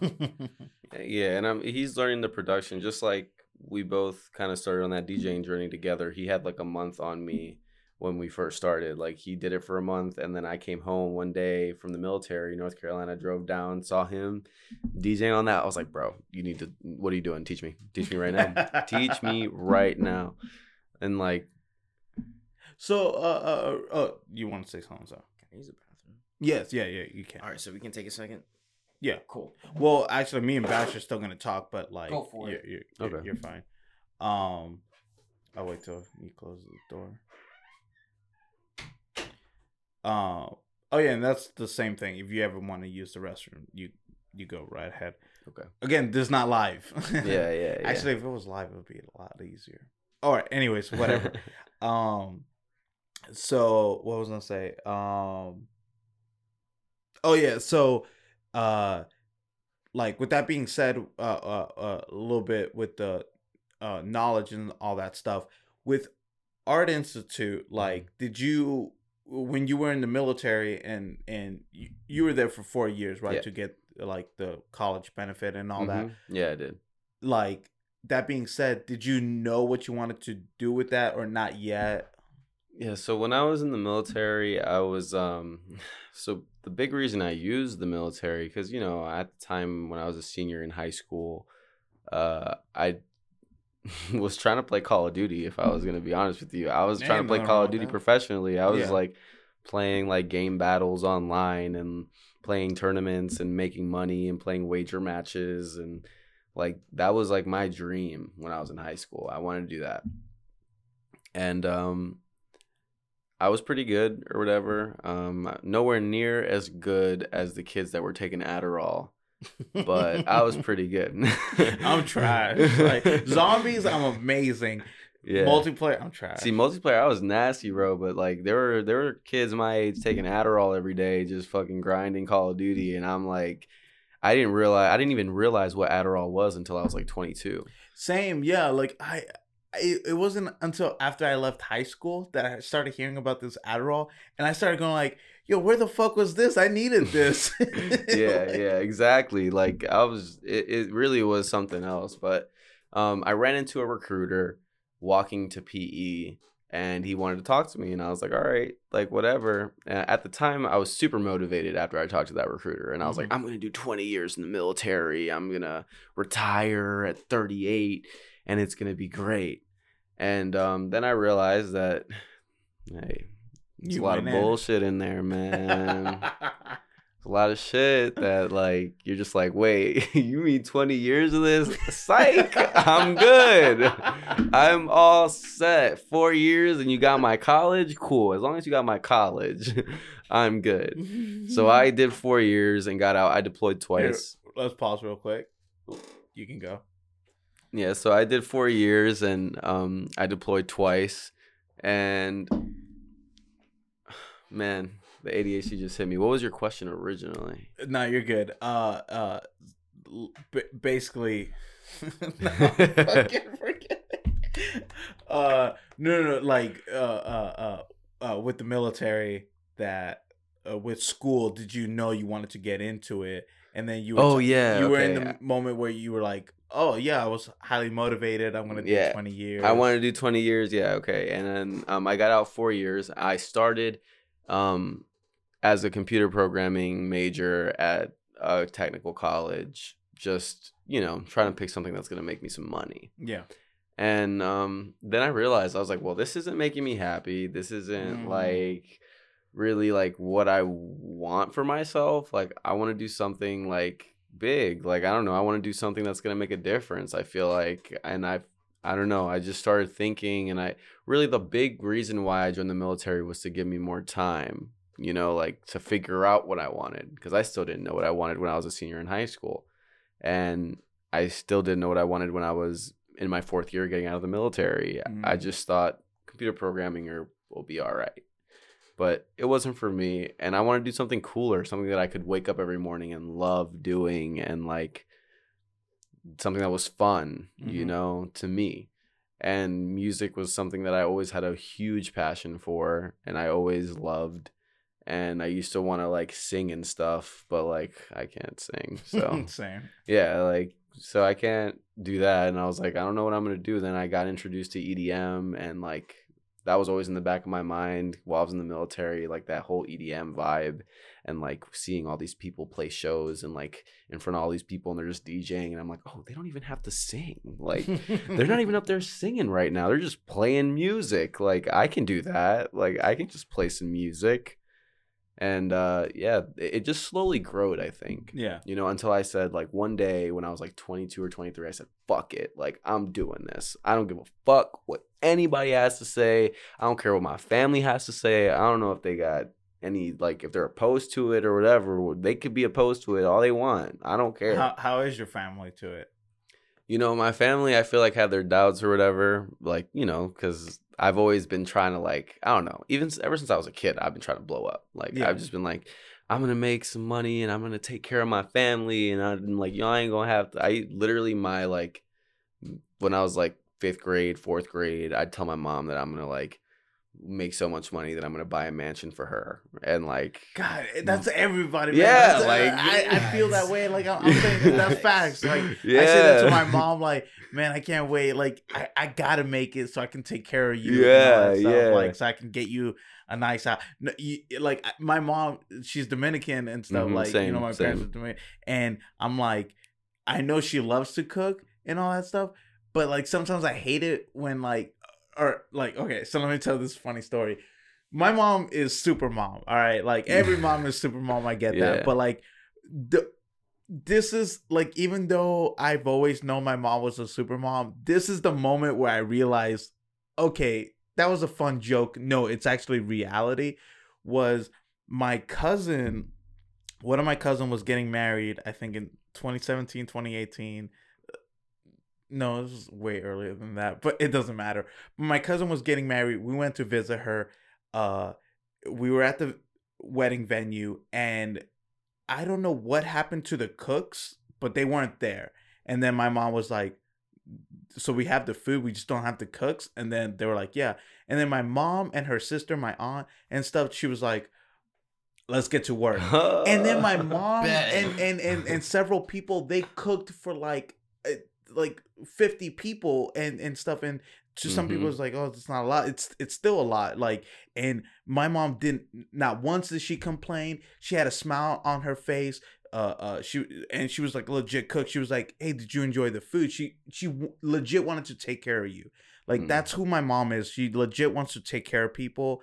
And like, I love her to death. I love you, Mom. And she's my number one fan.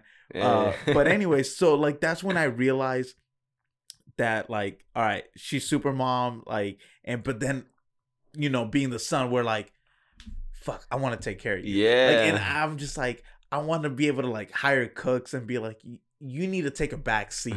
Like, maybe give them the recipe and they need to take care of you. You need to be taken care of. See, my mom was the same way when we lived in New Jersey. I used to live 5 minutes away from the George Washington Bridge. Oh, nice. So my grandma lives in Washington Heights still in Uptown Manhattan. But when we lived there, we lived in like, we rented out. It was just me, my dad, and my mom, and my sister was born later. And we rented out a kind of bigger house, but like we rented all the rooms out in the top 2 floors, and we just kept the first floor.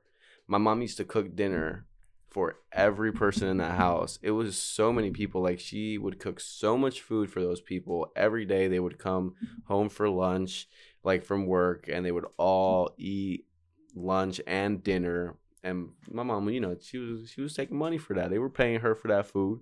But it was a lot, Like, my mom would cook so much. Even though there was money there, the effort. Yeah, like, exactly. And, like, it's not just that. She used to bake, too. Like, she baked cakes, and, like, it was an art. Like, she was an artist when it came to baking cakes. Like, to the point where she can, like, use fondant and make flowers out of that. Yeah. And make, like, all kinds of things out of that. And, like, it was, it's beautiful to watch, like, growing up, for her to do that is just so artistic. That kind of, it's not surprising to me that I ended up, like, trying to be an artist, going the artist route, because my mom was, like, very much so in that, in, like, especially the baking side. And then my dad, too. My dad worked construction all his life, but he was very artistic. Like, when I was younger, he used to make like little miniature houses in detail, just sitting at it, like that you can just hang up on a wall, like woodwork, like you can just hang up, and it's like a miniature front of the house kind of deal. I want to get into woodworking, like, yeah, my dad's woodwork is crazy too. That's dope. That's awesome.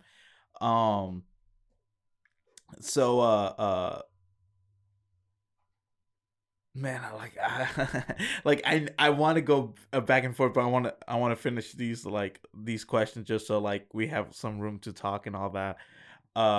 So right now, like, one thing I like to like, I was giving him this, but I'll give you the floor, is like, this show is super chill, like super lax. I hope you guys are having a good time. You guys are we're having a great time, man. Dude, that's awesome. That makes me happy. Honestly, like, I take this really very seriously. My number one job is to make you comfortable, my guests comfortable. So we've been having a great time since we got here, brother. Thank you. We really appreciate it. Great. All right, so that's awesome.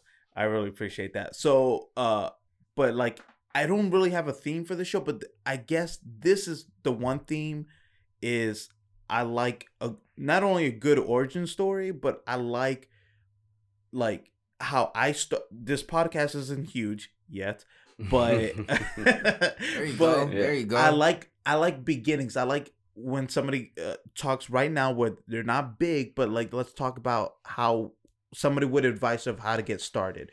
So for you, my advice is, like, if you were to give someone an advice, you could be general, but also I would try to like you to be specific. How would you, like, somebody comes up to you and says, Bash, how do I get, like, I'm a huge fan now. How do I get started of doing what you do? Well, I'm going to go ahead and say one of the big things, and I will give credit where credit is due. My girlfriend did this for me when I first bought a laptop, and it was the laptop that I was going to use to produce. She put a background on it. It was Jake the Dog from Adventure Time, and it literally says, dude, starting a new thing is only the first step to being sort of good at something. So I look at that every day when I open my laptop. It's there. It's right there, and I'm staring at it because honestly, it's just starting. It doesn't matter where you start from. I have friends that started out DJing on CDJs. That was where they learned. And remember, that's the big stuff. Earlier when we talked about that's the $12,000 like controller that all the big spots are using. Mm-hmm. And my friend started out on that. We started out on a little 4 rectangle $250. like not even, dude. Not even. That thing, shit was like we got it for $10, free. We got it for free, What? bro. We But got that it shit for didn't free. cost no more than $20. Yeah, like What? it was like this cheap ass thing that we just got, and like we just started upgrading over time. Like you just start wherever you feel comfortable starting at, but you gonna have to drop some money. But like you start. Again, what hobby isn't expensive? Yeah, what hobby isn't expensive unless you're watching? trying to be a professional bird watcher? I don't think that exists, but. Yo, I don't want to cry again. Yo, but I don't know. Like, I would say one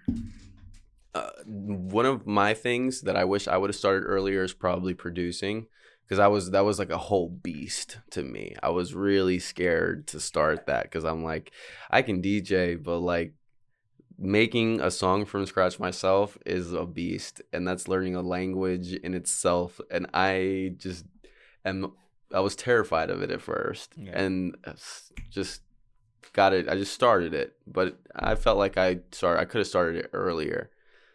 But it's just like, get it. Just if you want to do something, just go and do it. Just get it done. Like, do what you want to do and see where it takes you, because you don't know. Like, yeah. No. See, I agree with all that. Like, I love it, and I know what you're speaking is facts. But like now, I just want to push you a little bit.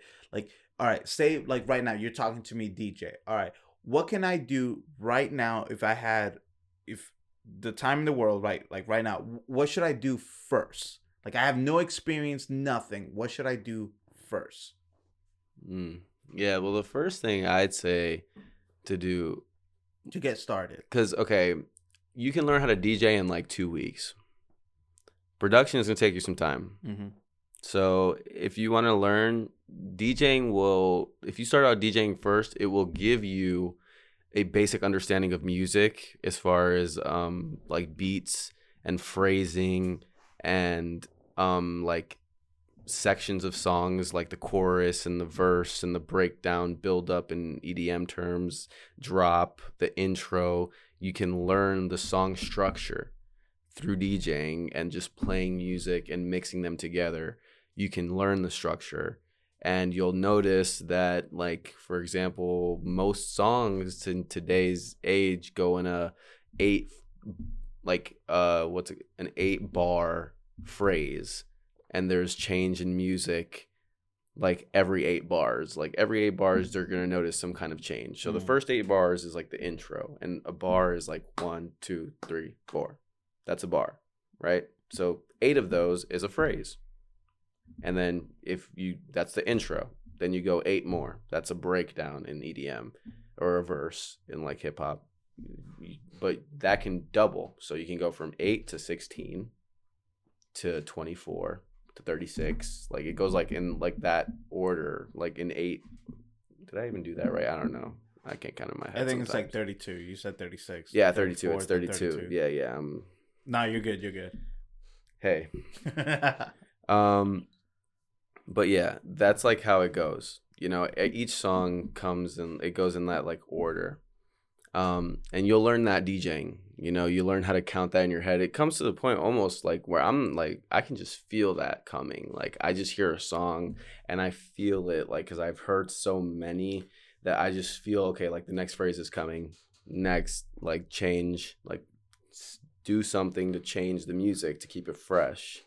And that's something that you can learn DJing really fast. So that being said, like, should somebody in a way start to DJ first and then produce, or should they produce and then DJ? That just, or it doesn't really matter. I think that really I think that depends on you and what you want to do, because like really DJing and producing are like, they go hand in hand. Like once you produce, like you can produce first, make a bunch of songs, and you have so many songs done, then you have to learn how to DJ that if you want to play it. You know, okay, like I see what you're like saying. you have to learn how to DJ unless you're, you know, you're trying to be a producer, like, and just like make songs for like rappers or something. Like then you could just like make a beat and you don't have to DJ it. You can just release it under a rapper, you know. Okay, I see that. So that's the other thing too. Like for EDM, what we're trying to do specifically, we have to learn how to DJ. Yeah. Like Metro Boomin knows how to DJ because he does his own shows, and what does he play? He just plays all his hip hop, all his songs that he makes, but he mixes it on the DJ controller. So like you have to learn both if you want to do something with it. If you actually want to like damn it, what's that one phrase? I literally had my best friend Neil last week saying he's a hat rack, like he knows, he has a bunch of hats, like he knows a bunch of skills in the office. It's like that, like almost a Swiss Army knife kind of thing. Yeah. With EDM. Okay, I can see that. And it's funny because, like, again, me not knowing, me being ignorant, I've always thought if I see a DJ playing, then, you know, he's just 100% a DJ. He's not a producer, but that's not always the case. Mm-mm. Yeah, It's a new era. Yeah, of new era. DJs. yeah, yeah. Because the new era, because everyone's making their own music now. Yeah. Like as far as like all the big DJs in EDM, like there's like I can think of one of the first ones that stuck out to me were Sudden Death. He's a DJ / producer who went to Lost Lands and played all original music at his Lost Lands set in 2018. In 2018, his second year. Yeah, the second year that Lost Lands happened. And he came back. We were just over at Lost Lands. This man headlined the show and stole it. Mm-hmm. And he just stole it. He was one of the only ones to like play all original. Oh wow. Music. And that's a very ballsy move to make. Yeah. In general, you know, because it's everyone, you know, it's DJing at the same time. Like you want to throw mostly your songs in there, but like you want to mix your songs with other songs. Yeah. And you want to make it fun and want to make it, you know, interesting to the public, but like, and also a his little songs bit are of just- your own, right? yeah. But his songs are just like filthy, you know, they're just filthy. So he can do that. And 2 years later or 3 years later, he can headline after doing that. That's what's Like up. that's and it's a kind of goal crazy. Yeah, I'm for us. sorry to cut you off, but it's just kind of crazy to see that because we went in 2018. What inspired us originally to be DJs, we came back in 2021 as DJ producers, seeing the DJs that we looked up to and just picked apart, headlining these shows. Yeah. And it's insane. You're just like, we already loved you, but it's just incredible to see what you guys have done in the last couple years. Yeah. Like I mentioned Subtronics earlier, Mhm. and like Subtronics when in 2018 when we watched, like when we missed his set because he wasn't that big, but we still were awoken to his music. Like we listened to it after that. Yeah. And like I was following him on Instagram. He had like a good 15,000 followers maybe. He was always live streaming and like just smoking weed, chilling, like hanging out, like just answering questions on his live stream. And like today, it's 2021, that was like 2018. Today he's got like 300,000, like 350,000 followers. And like I followed him when he was like at 15K, like some small, like barely popping off. Yeah. And like to see that growth in such a short amount of time Yeah. is like, but that's the thing that people don't notice is like before that he was producing for 10 years. Yeah. No, and see, like when I was talking about like advice getting started and all that stuff, enter whatever creative field or anything in general. I think, like, I talk shit about social media too, and this kind of goes hand in hand. Is that like people are so scared to start on something because they feel like, okay, I want to start knowing right off the bat without a shadow of doubt that they're gonna make it. Like whatever, I want to post this one video on YouTube or TikTok or Instagram knowing it's going to get 1 million views. I don't want to post it if it's not going to, or I don't want to get started if it's not going to go viral. Yeah. And like whatever, to each their own. I'm not going to judge, but like I shake my head a little bit because I'm just like, you have to start somewhere. Even Mm-hmm. the big artists, some of the big artists, insert whatever big artists, I guarantee you they had a moment where they had 10 followers, and Yeah. then 20, then Yeah. 100, then Yeah. 1,000, then 10,000, Mm-hmm. then 300,000, Mm-hmm. and all that stuff. And so you were there, like you discovered Subtronic right there at 15 when he had 15K and all that stuff. But you didn't care. You didn't Mm-mm. care that he didn't have 1 million. You were No. just like, yo, I love this dude's music. Yeah. That's it. Exactly. And then in a way, you're even happier. It's like, oh man, you're discovering what I discovered Mhm. at 300,000, whatever. Oh, great. The more the merrier. Yeah. There's Yeah. this old video, like I forgot what band it is, but they were interviewed. Like I don't know if you ever heard this, where it was a rock band where that whole rule, like you're only allowed to wear a rock band shirt if you know like 5 of their songs and they can't be singles. And this one rock band, I love their answer, and I gotta find it. This one rock band was like, yeah, those fans, I hate those fans. Those are toxic fans. And then Mhm. the interviewer was like, oh, why is that? And they were like, because even if you like our one song, our single, and you come to the show, you paid money to come to the show, and you bought a shirt, so you gave us money. Why am I gonna hate you? Like if Yeah. you don't know 5 songs, you know that one song that you fell in love with. And I was like, that is the best fucking answer. Yeah. Yeah, because that's it. Yeah, because no, it's not like that. It's just that other person being like, I'm a bigger fan I'm of a them bigger than fan you. than you. Like that's just ego It's like, shit. I don't care. You're supporting me in some way. I don't care. Yeah. That's yeah. I just thought that was super dumb, but I love that this one band. I gotta find them. It's pissing me off that I don't know. I saw it years ago when I was in high school. It was 10 years ago. Wow. Anyways, so with your upcoming show, what's something that you would like your fans, and future club promoters and this club promoter to know about you guys? What's something about like how hard working you are, how dedicated you are? What's something, if like you would like you right now, if you had millions of fans right now watching this, what's something you would like them to know? Well, I I mean, mean, you both can answer, but you can go first. yeah. I guess the big thing is like we striving and working hard to grow every single day. When it comes to our music, when it comes to our DJing, when it comes to just how we really just conduct ourselves as people, we're trying to grow and improve every single day. Because that's what this is about. Really, at the end of the day, this is about growth. We're trying to grow. We're not trying to become famous. We're trying to grow, and that's like the big thing. We're trying to give something new, trying to give something fresh, something that maybe people aren't used to. But it might, just stick around for a little bit. You might fuck with it. That's really what I have to say. We're just trying to leave a musical legacy, just like the people before us did. Mm-hmm. It's not about the fame or the money. It's about getting to the level that we want to be at, and then maintaining that level of excellence, and then showing the new generation of people that want to be come into bass music and be like, hey, we want to do this shit too, and hopefully spark the fire into those young people's hearts too. That's what we want to do at the end of the day. I fuck with that. Yeah.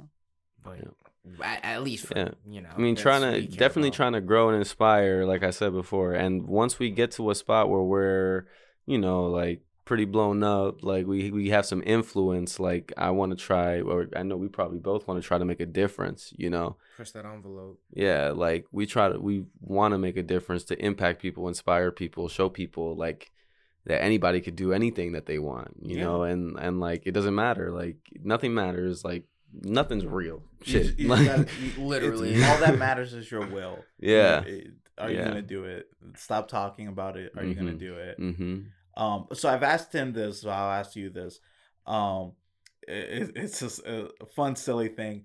How do you know, for you, Bastion, not anybody else, how do you know you made it? What needs to happen for you to know, yo, I don't give a fuck, I made it? It could be anything. It could be money. It could be fame. What needs to happen for you to know you made it? Oh man, so for me, I think I'll tell you that's mine that's afterwards. that's a tough question, dude. For me to know that I made it. Do you want me to tell No, you no. mine while you think Honestly, about it? I think yeah. Give me yours. Let me ponder on it for a little bit. All right, two things need to happen for me to know that I made it. Like number one, the first thing is like just a random. I go to the store one day and somebody goes like, "Hey, are you DJ?" Oh, that's Like with the Hey good. DJ show, and I'm like, "I am." And they're like, "Oh my god, can I get a picture and all that stuff?" That needs to. So number one is fan recognition. That needs to happen. I kind of had one a little bit, but I don't count it because it was a dude's sister, mom, and dad. So whatever. But it was fun. Uh, the second thing that needs to happen is uh, I don't need to make bank on the show, but I need to make enough so like the show supports itself to the point where if I'm talking to somebody in Texas and I'm like, "Hey, would you like to be on the show?" and they say, "I can't, I don't got a plane ticket." I'm like, "If I got you a plane ticket, will you be on the show?" And they were like, "Yeah, if you can get me a plane ticket." I'm like, "All right, bet. Here you go." Oh wow. That's how I know for me personally, that's how I know I made it. I don't care how many followers I have. I don't care about any of that. If I know I can do that and not have it affect me, I know I made it. I know my show made it.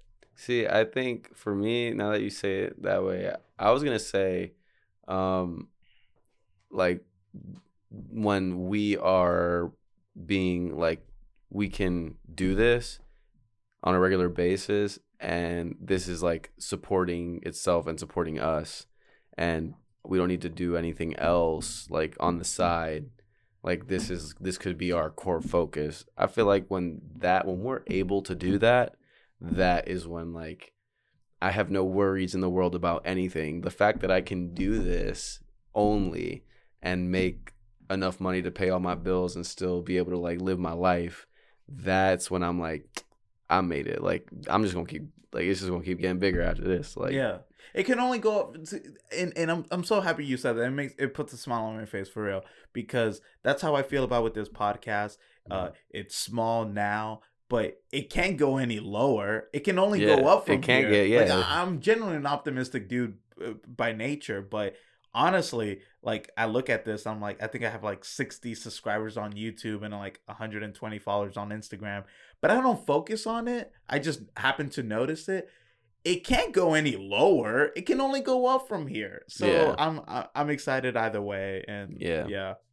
It's same. We like to stay in that mentality, like we're just gonna we're gonna happen. It's gonna happen. There ain't no quitting. Like there's no stopping.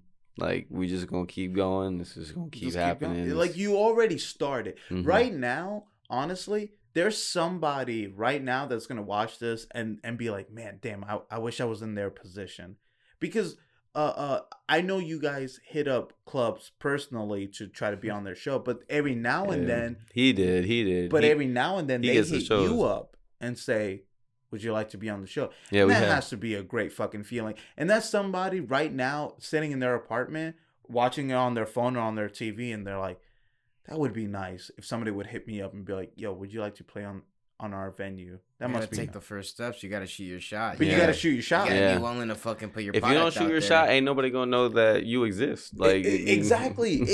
Oh my You, god. just, Preach. you literally just have to put your pants up and just be like, you know what? I can do this. Let me see what people think of what I can do. Yeah. And See? put that product out into other people's faces. Yeah, and the other thing also is like you gotta be willing to eat some dirt. You really do. Yeah. You gotta be willing to eat some dirt It's not because gonna there be have sweet all been the time. yeah, it's not. And we've had some shows where we've played and like we've had some good turnouts and we felt good about it, but we didn't get no money. But like that's how show business goes sometimes. Like you gotta eat some dirt. And look, we've gone through those situations. Now that same venue got us a headline spot, and we're gonna be headlining after that.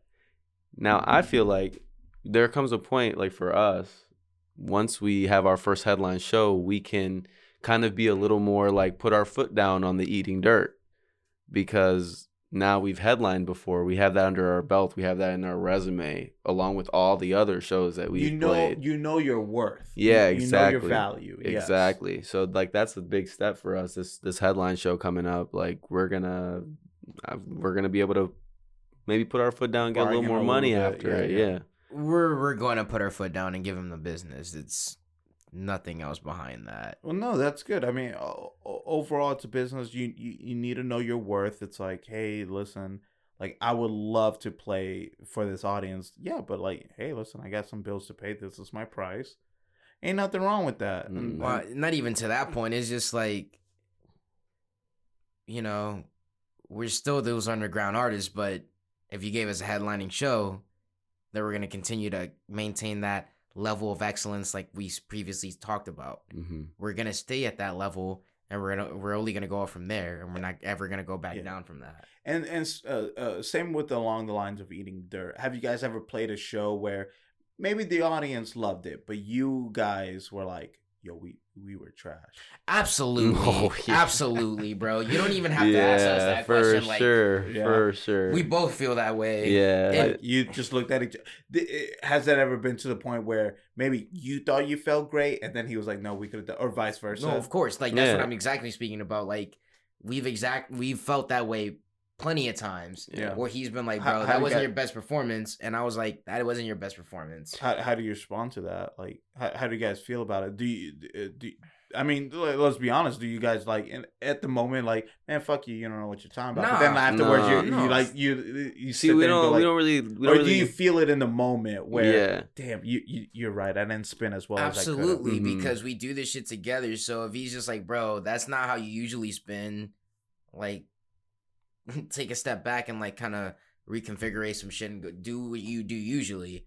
And instead of getting tired, I'm just like, this is who I do music with. This is the guy that I, go about doing the whole thing with. So I'm like, if he's saying it's not good and it's not the product, so I'm gonna go back to the lab and work on that shit instead of like getting my feelings about it and be like, well, maybe you were wrong. No. I was wrong. I wasn't doing it to the best of my ability. He called me out. We're gonna go back to the workshop and just get shit done. Constructive criticism. Exactly. We try to keep it constructive between us, because that's just like the best way to go about it. When you stay constructive about it, you stay like, you get better. Like if you just try to like shit on them or like be like, that was trash, like what are you fucking doing? Like you're just gonna cause problems that way. Like as long as you keep it constructive, I think the vibe will like it'll stay good, Yeah. No, I fuck with that. That's great. All right. Well, we still got a little bit of time. We still got like around 10, 15 minutes. I want to open the floor up to you guys. Is there anything like that you want people to know about your music, whether it's upbringings, music, or whatever you want the fans to know? I'm leaving the floor up to you. So on October 16th, we're going to be showcasing the Unity set. The Unity set is something we've been working on since I don't even know. Like it's been several months at this point. The Unity set is a journey through bass music. It is not dubstep. It is not rhythm. It is not bass house. It is a journey through bass music in its whole and entirety. Sebastian and I have worked tremendously on pouring our emotion, our vibe, our flow, and the way we go about spinning music into the Unity. And if you guys can make it out to the 16th, it'll be showcased to you guys what the Unity truly is about. It is our brand as Bash Call. Our Unity sets are different from everything else we do. It is a style that we specifically focus on that is nothing but the heaviest, the most melodic, the most left field, the most rhythm-like. It's a melting pot, really. It's a melting pot. It's a melting pot of dubstep and bass music in general. Follow us on Instagram. Hit up our socials and stuff. But I just wanted to give everybody an in-depth explanation of what the Unity was before it happens. Yeah. Because we will definitely, be like, hey, this is our first Unity set at the headline show. How long have you been practicing? Do you guys know We have 3 different Unity sets. No, I'm okay. This is gonna be ignorant me. I don't know what that is. So like, is this what you're gonna be playing on the 16th? Or so you guys already been practicing? Yes, heavily. Like how much have you guys been practicing? Like more than you could even like count on your fingers. Yeah, but I mean, like in terms of time length, like a couple of months, weeks, months. Yeah, months. It's been months in the works. For this. Yeah, it's been. We've also previewed like parts of it at other shows that we've had. But like it's gonna all come together here at this headline show on October 16th. Okay.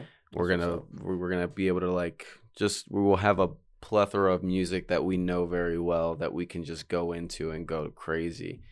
Yeah, that's just really exciting. Also, music as far as actual songs go, we got a lot in the works there, and we got a lot coming out in the near future within the next 4 or 5 months. Like, just expect some music to be getting dropped randomly. I'm gonna hold you guys to that because again, I want it. I don't care about the audience. I want it. All right, yeah, so I can have it on my phone.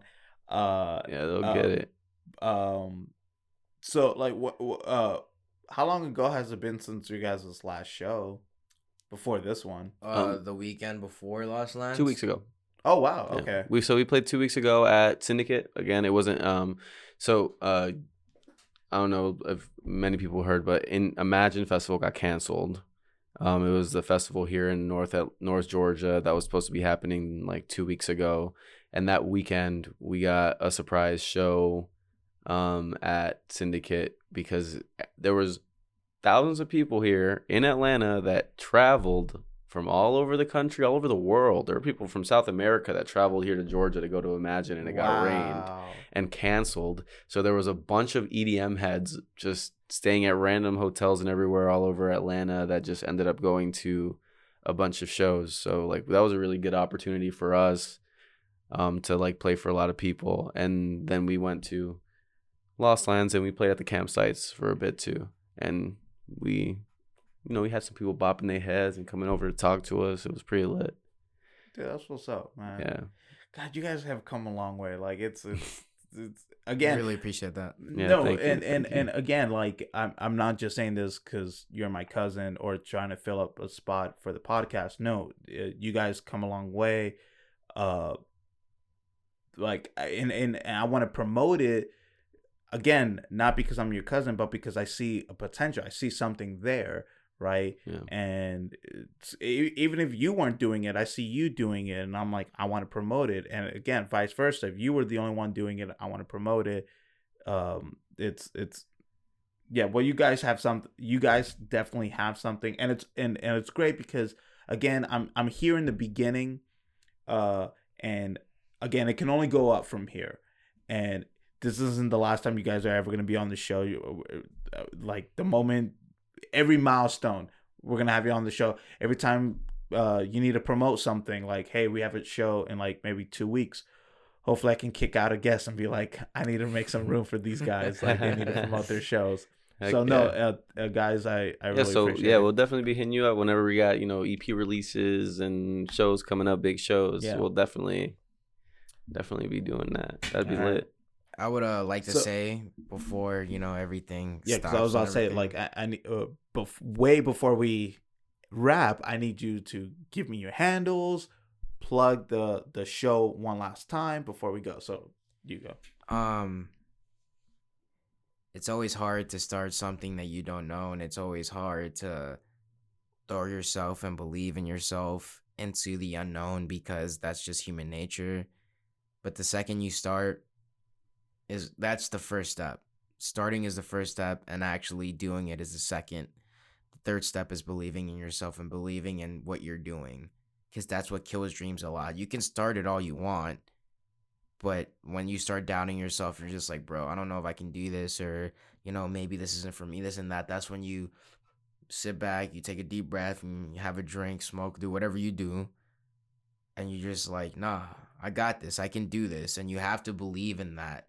That's the only way you can go about doing what you want to do and like pursue your passions, because if not, then what else are you doing? If you're not throwing yourself 100% into 1,000, 1,000,000%, like fuck 100, if you're not throwing yourself into that and being scared of the unknown and being like, man, like I don't even know, should I keep going? Am I good enough to do this? If you're not thinking those thoughts, you're not throwing yourself into what you're doing enough. Mm-hmm.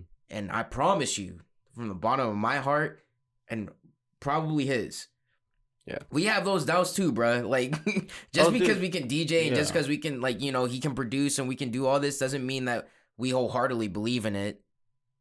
Because it is scary at times, but we do. And Yeah. that's what keeps us going. And our outside motivations are always the reasons why we're just like, fuck it. Like, I'll be the next champ for sure. I got it. You got me fucked up if I'm letting all these people down around me that believe in me. No, literally. Right? Like Like, at this part, like, what's that saying? At this point, it's like, yo, too many people are counting on me. Yeah. Like I can't. It's Exactly. not even about me anymore. Yeah, it's not. It- It's not. it's It's not not. about me. It's like all these people surrounding me that support it and like actually see like the potential in it. Like that just They're gives investing me, in you. yeah, that gives me Yeah. the fire. Like it just makes me like, like this. There's no turnaround. There's no turnaround. It's No. only going up from here. Like period.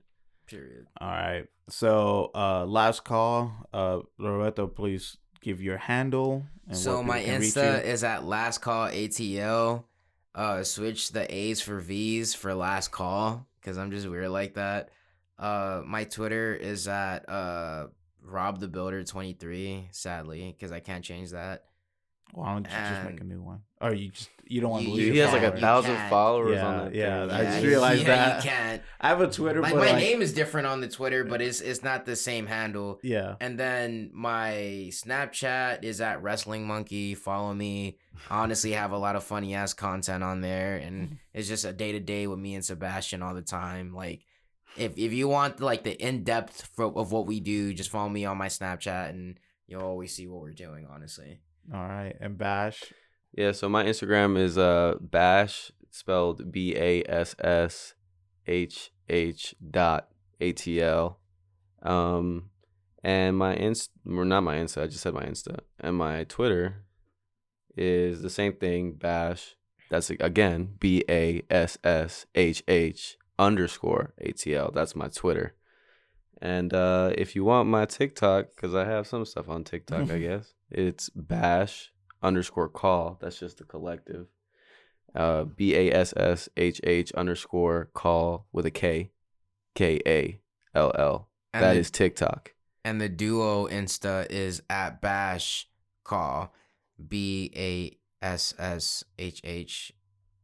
BASSHHKALL. Sorry. And I that's just the had to, like, collective call it- Instagram. That's our Instagram together. Yeah, that's the duo's Instagram. Yeah, the duo's Instagram. All right. So the show is October 16th. That's on a Saturday At Syndicate Presents. The You show can follow them on 4 Instagram too. a.m. Shout out to Syndicate Presents. Shout All the out guys to you, over there. Syndicate. Baker, Thank you Lurk. for hosting. So fellas. all of those big guys. Thank Yeah. you so much. Mm-hmm. All right. Well, last call. Always a pleasure. Always. Yep. And Bash. All right. Thank you so much for having me. It was a blast. All First podcast. All right. Well, thank you guys for coming on to the show. Were you about to say something? Thank you. Yeah. Thanks, man. All right. Well, thank you guys so much, and thank you guys for tuning in. See you later. See you.